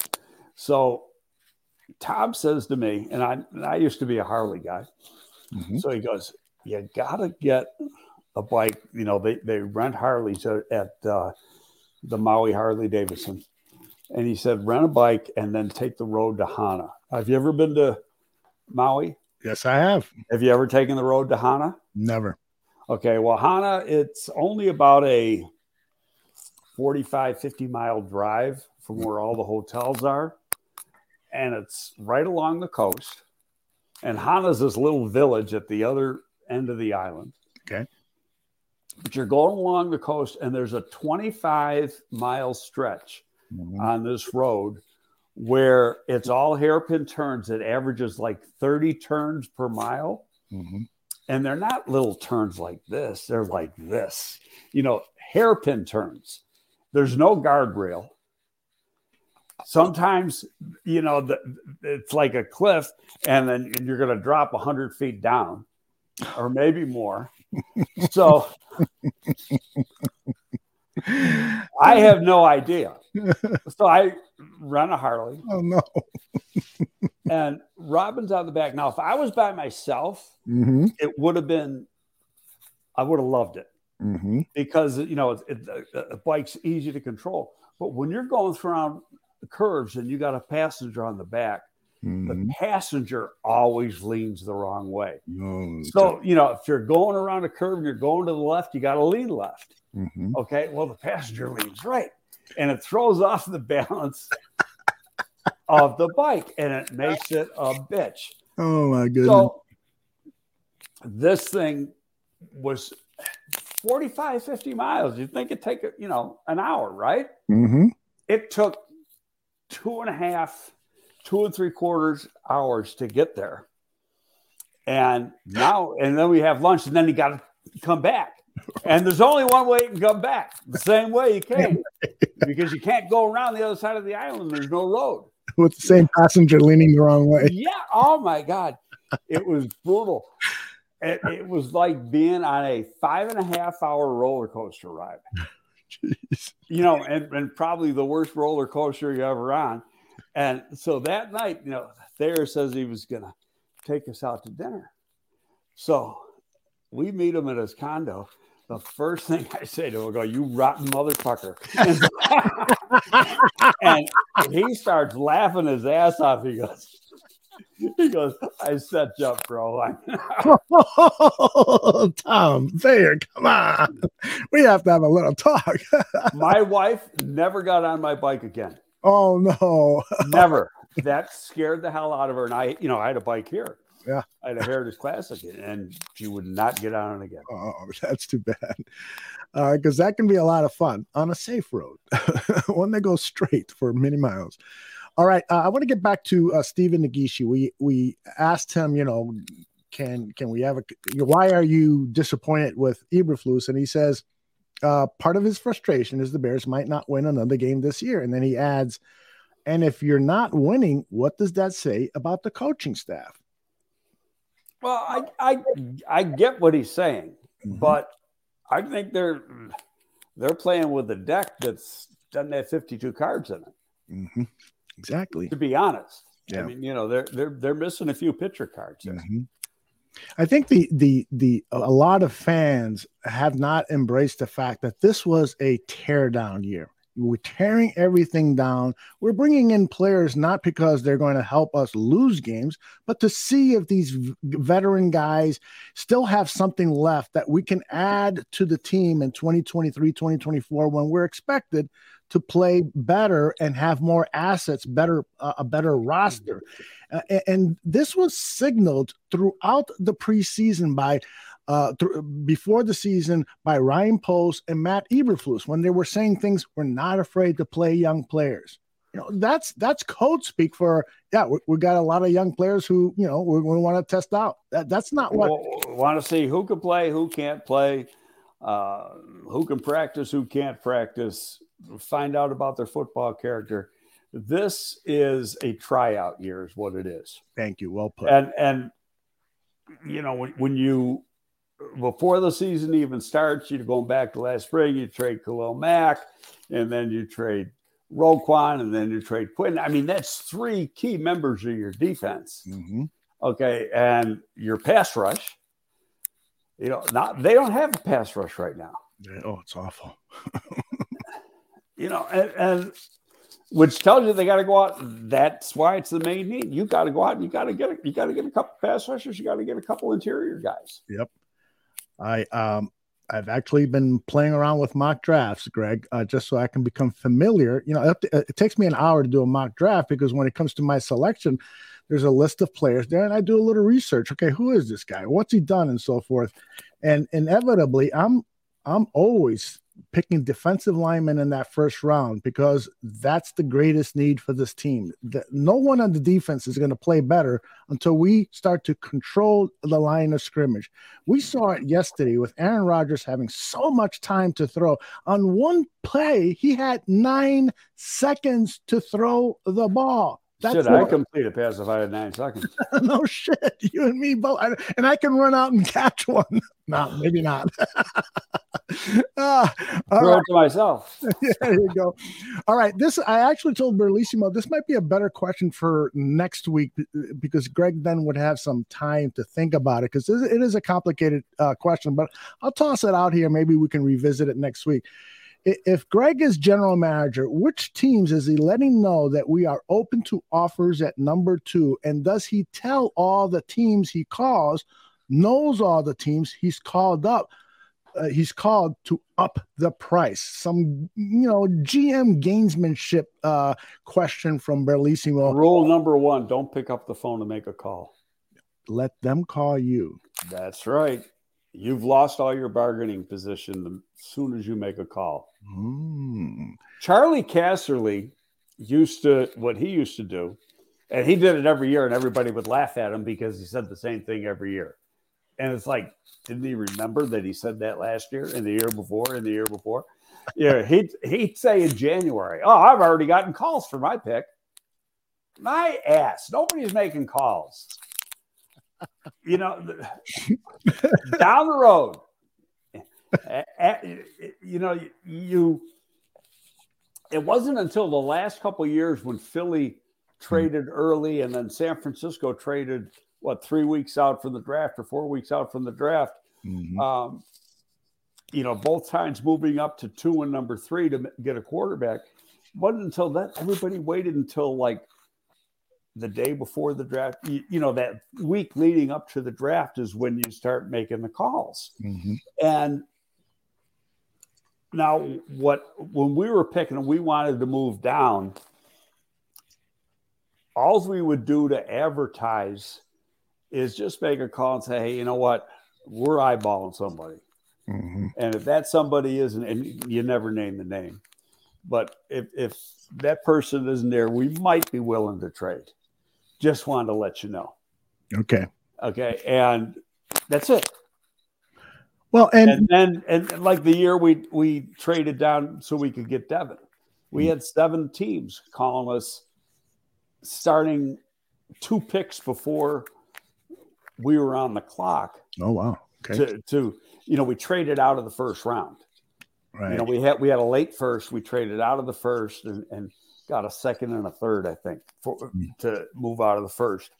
And I think we were picking 29th or something like that. Mm-hmm.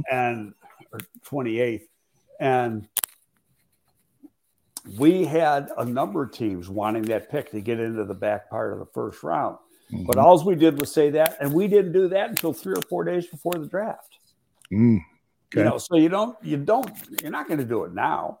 I mean, if the team wants the pick, they're going to call you, but they're going to call you when they're ready to call you. Gotcha. You know, very subtly, Ryan could say, just, you know, pull a Charlie Casserly and say, yeah, I'm getting calls. And that's all he's doing there saying is my pick is for sale. Mm. You know.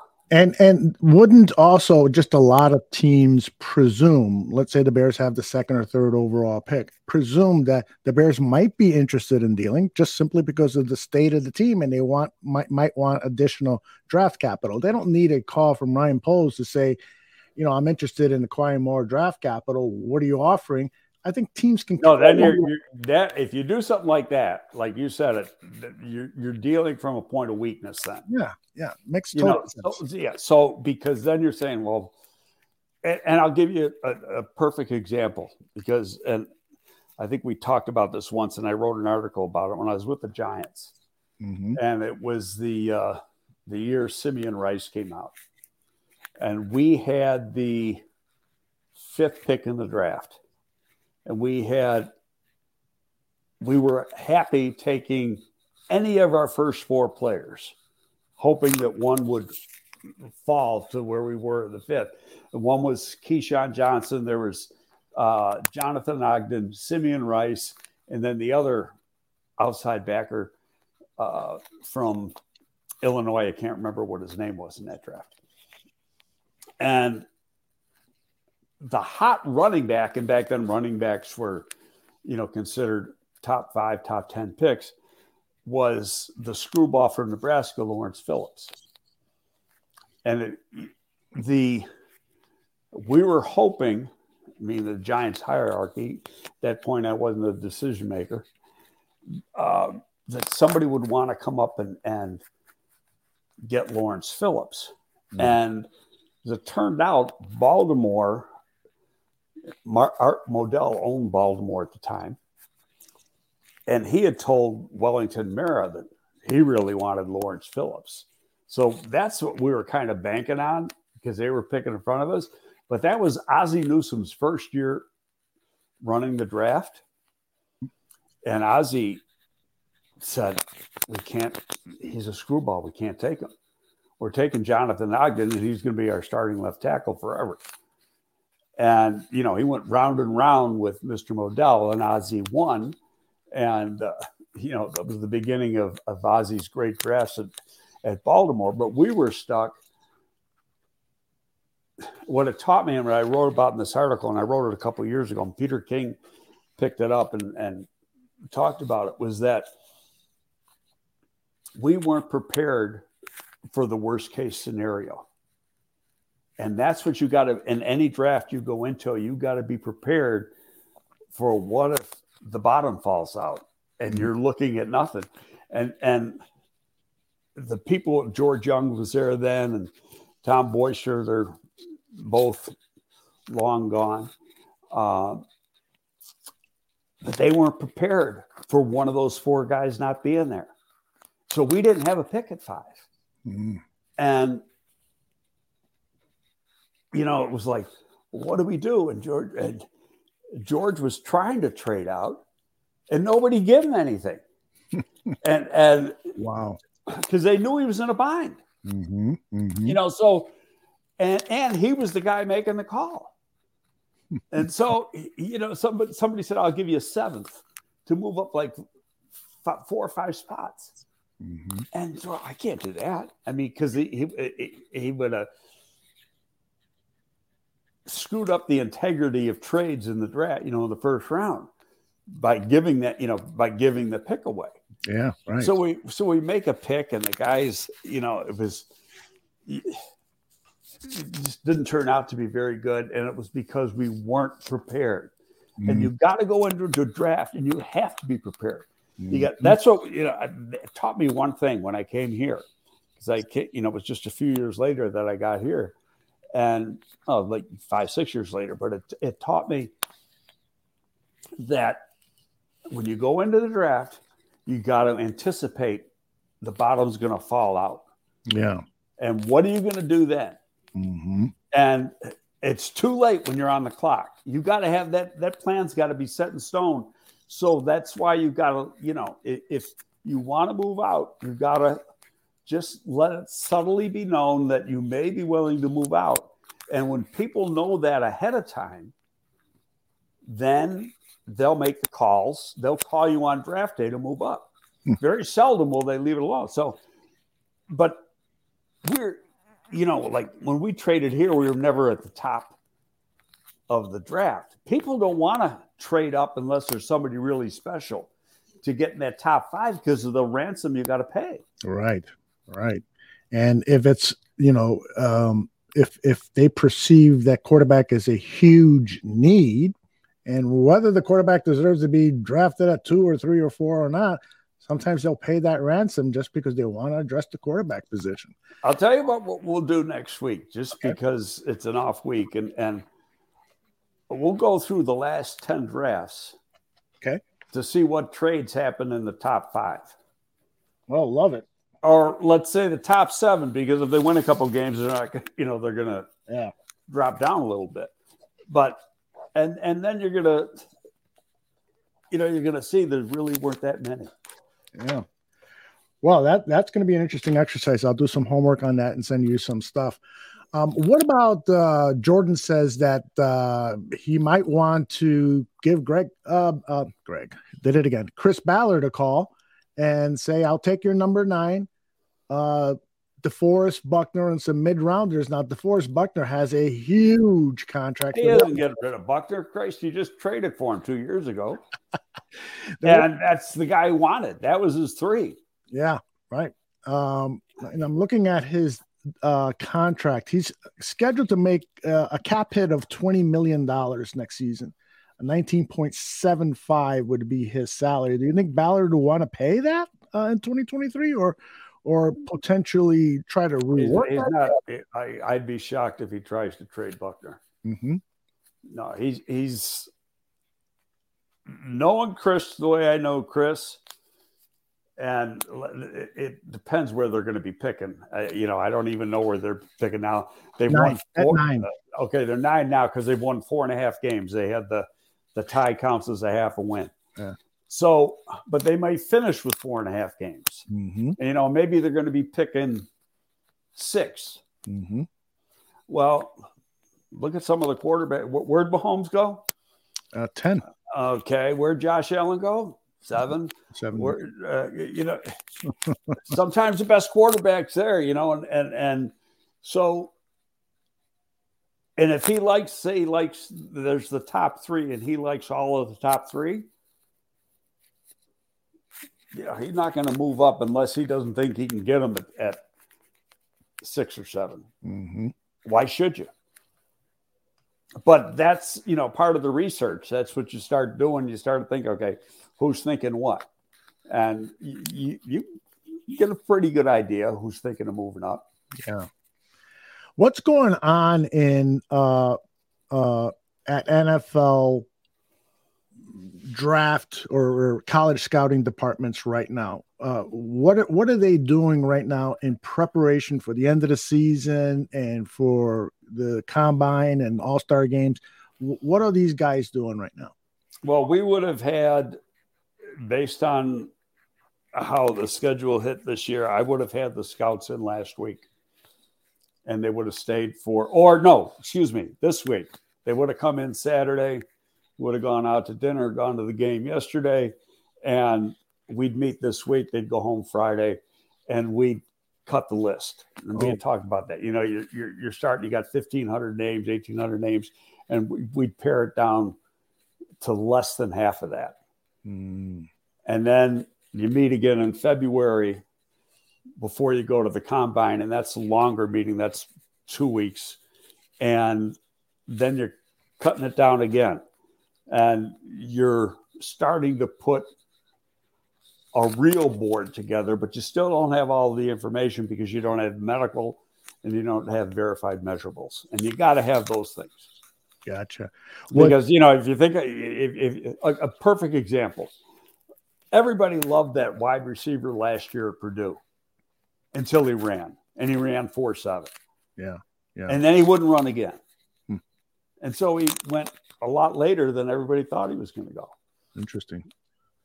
So names could potentially be erased from boards at this point of the season, as early as this point of the draft season, for lack of a better way of putting it. Oh yeah. And when I was a consultant for Philly, we did the same thing. We met in December and eliminated. You're slapping a preliminary grade on the guy. It doesn't mean anything. It's a lot of times it's the highest grade that you have in your system of the different looks that you got. And it's just a preliminary board. But we in the December meetings, we would eliminate, and then we'd make the cross-check list, because then going forward between now and the all-star games, the scouts would do their cross-checks, and each guy, and we did it by position. Like Jeff Shiver had the tight ends, Mark Sadowski had the defensive line, Rex Hogan had the receivers, Ballard had the DBs. There was always a lot of DBs, so I did the DBs in the offensive line. Jerry did the offensive line. And we try to give the scout 20 to 25 names to look at. Mm-hmm. And then and they're not necessarily the 20 or 25 best, the 20 or 25 that fit what we want to do. That are fits for the system, offensively or defensively. And then you'd have the scouts stack them best to worst within that group. And then we'd make another list and say, these are the players we want the coaches to look at and get their opinion. But we try to limit their looks to like 15 players. Okay.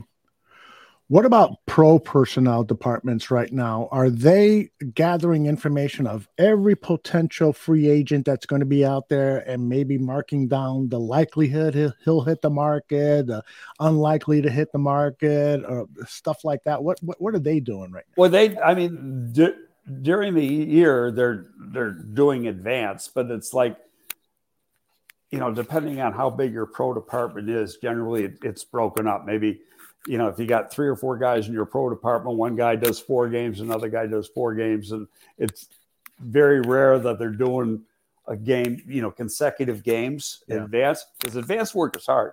Right. And so you got to do a lot of work. But at the same time, you get to know that team pretty good, because you're writing up all their players for the coaching staff. Mm-hmm.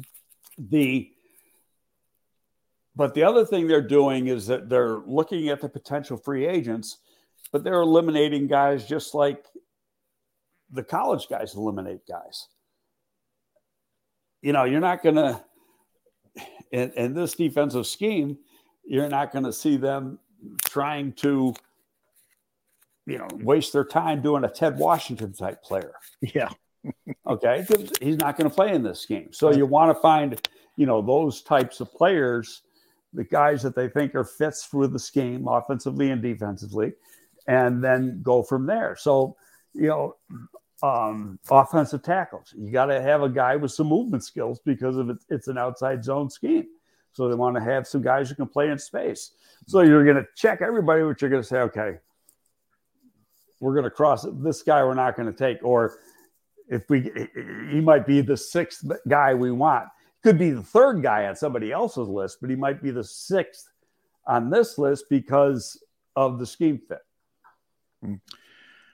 That to me, I find that entire process that these scouting departments, pro and college, are the process that they're going through. I find that fascinating because that's half the battle. If you've got a good process, and I'm really asking you this question, if you've got a really good process, isn't it going to help you immensely when it comes down to evaluating players and prioritizing players on your board? Oh, yeah. But you're only as good as your evaluators are. Okay. But now at the same time, like with free agency doesn't start till March. So this team's not going to the playoffs. So the first thing the coaching staff will do, and this has been true with any club I've been with, is as soon as the season's done, they review their own players, you know, their own team. Mm-hmm. And you go through, and we used to have a meeting where we'd go be the head coach, the GM. And a lot of times it was at the same time when I had the scouts in February. So the coaches had a few weeks to get ready for this meeting. And they would go over position by position, who they wanted to retain, who they want to get rid of, that type of thing. If there's a guy, you know, coming out of contract, is this a guy we want to keep? So you'd have those discussions. Is the arrow going up or the arrow going down with this guy? Mm-hmm. You know, what his future is. What's the plan for him? And that would usually go on at the same time I was meeting with the college scouts, or maybe a week before. Mm-hmm. And then you're given just like I got to give the coaches, you know, 15, 16, 17 names to look at the draft. Well, the pro guys are giving the coaches some guys to look at for free agency too. And in some cases, they may have coached some of these players before. So they have some inside information on the player. You know, it might be a guy they want to work with. That's another fascinating part of all this inside information that's acquired during the scouting period. So college football is done with the exception of the playoffs. So where's your head at? Playoffs and bowl games. Right. A lot of bowl games. There's about 30 of them or something. Oh, my goodness. Where's your head at with the 4 teams that have made the college football playoff? God, I'd hate to see Michigan win. I'm not a Michigan fan. Not a Harbaugh fan. I think Georgia's going to take the whole thing. Yeah, they're just too damn good. Yeah. I mean, they don't have a weakness. I thought, to be honest with you, mm-hmm. that when TCU lost, that Bama was going to sneak in. I've had that same feeling, Greg. And, you know, and the reason being is not that I didn't think TCU was deserving, mm-hmm. but up until yesterday, no Big 12 team that didn't win the conference has ever gotten into the Final Four, so to speak. Is that true? Wow. Because the Big 12 doesn't get a lot of respect. Mm-hmm. Now, the committee may have changed a little bit. You had some more Big 12 people in there, especially, I don't even know who the head is and what school he comes from. But the Big 12 has gotten no respect at all in previous playoffs. And so when TCU lost, I just thought, shit, they aren't getting this one. Well, I'll tell you, but just the eye test alone, that's a really good football team. Surprising that they lost that game, but I'm glad that they're in the top 4. Alabama is going to the Sugar Bowl to play the Kansas State Wildcats, who won that game against TCU. So that's going to be an interesting matchup. Yeah, well, I'll tell you what. We're probably about 6 or 7 guys from Bama that opt out. Because they're not in the playoff. So they'll see you later. At least they will probably attend the All-Star game because they know that will help them immensely. It depends, and not if they're first-round guys. Okay, all right. So there'll be some first-round guys that obviously go, but a lot of times I think quarterbacks should go because now the Senior Bowl doesn't have the NFL coaching staffs anymore. That's right. East West has it. So we're going to get 2, full staffs. I heard right now, the way it looks right now, the Bears are going to be one of them. I was just going to say could be one of them. Yeah. That would be great. And then the Senior Bowl is going to have NFL coaches, but they're going to come from all different staffs. But a guy from San Francisco, a guy from the Rams, a guy from the Colts. They pick and choose. And aren't they going to alternate that every year? So that then the following year, I thought they were, and from what I understand now, no, the East West is getting the coaching staffs all the time now. Congratulations, Eric Gallico. Wow, excellent work. All right, I'm going to pull the plug. It's a 2-hour show. Extra. Send your money. I'm going to set up one of those tip jars on our chat room, and so all those tips can go to Greg Gabriel. He needs some Christmas money for gifts. For how many grandchildren do you have, Greg? A dozen. Oh my God! Jesus. Do you buy presents for all dozen kids or no? Good man. No, I got the oldest is like 28, 29. Tell you what, if you see us, do you like Stella beer? Yeah, I love it. Okay, there's an ad, a Stella ad. I wish I had a picture of it with me. Where a girl is, drinking a Stella with talking to somebody else, and that's my oldest grandchild. Oh, wow. Yeah, she's in New York. She's a model now in New York, and she hit the big time. I love it. I love it. Do you have that picture up on your timeline on the Twitter feed?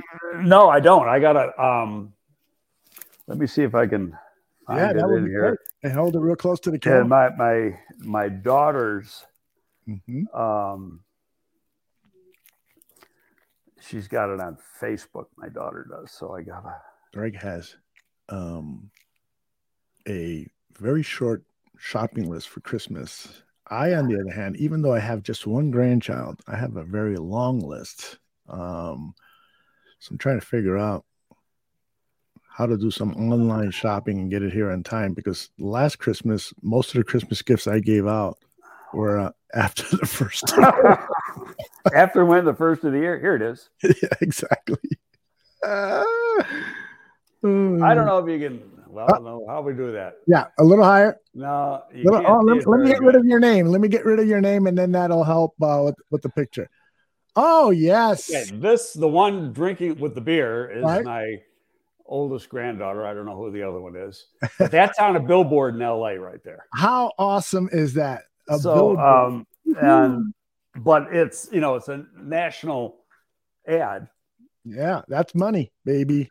Yep. That's money. She can buy her own Christmas presents. No, I'm happy for her. She's doing hell of a job. Well, we'll have to hire her, Greg, to do some modeling for the Gabriel Talks Football ads for 2023. I don't think we can afford her. I can't afford you either. But I work. Yeah, but I'm still here.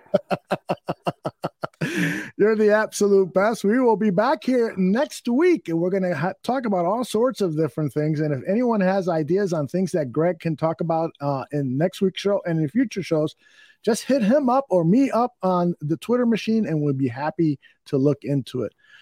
Tonight, it's Bears Country Podcast with the two Dans and Cliff Victoria. Cliff Victoria does a really cool thing where he has Cliff Notes on the game, and that's always a treat. And then the two other Dans, do fart jokes and stuff like that. So if you're into that, tune in Bears Country Podcast at 7 p.m. Central.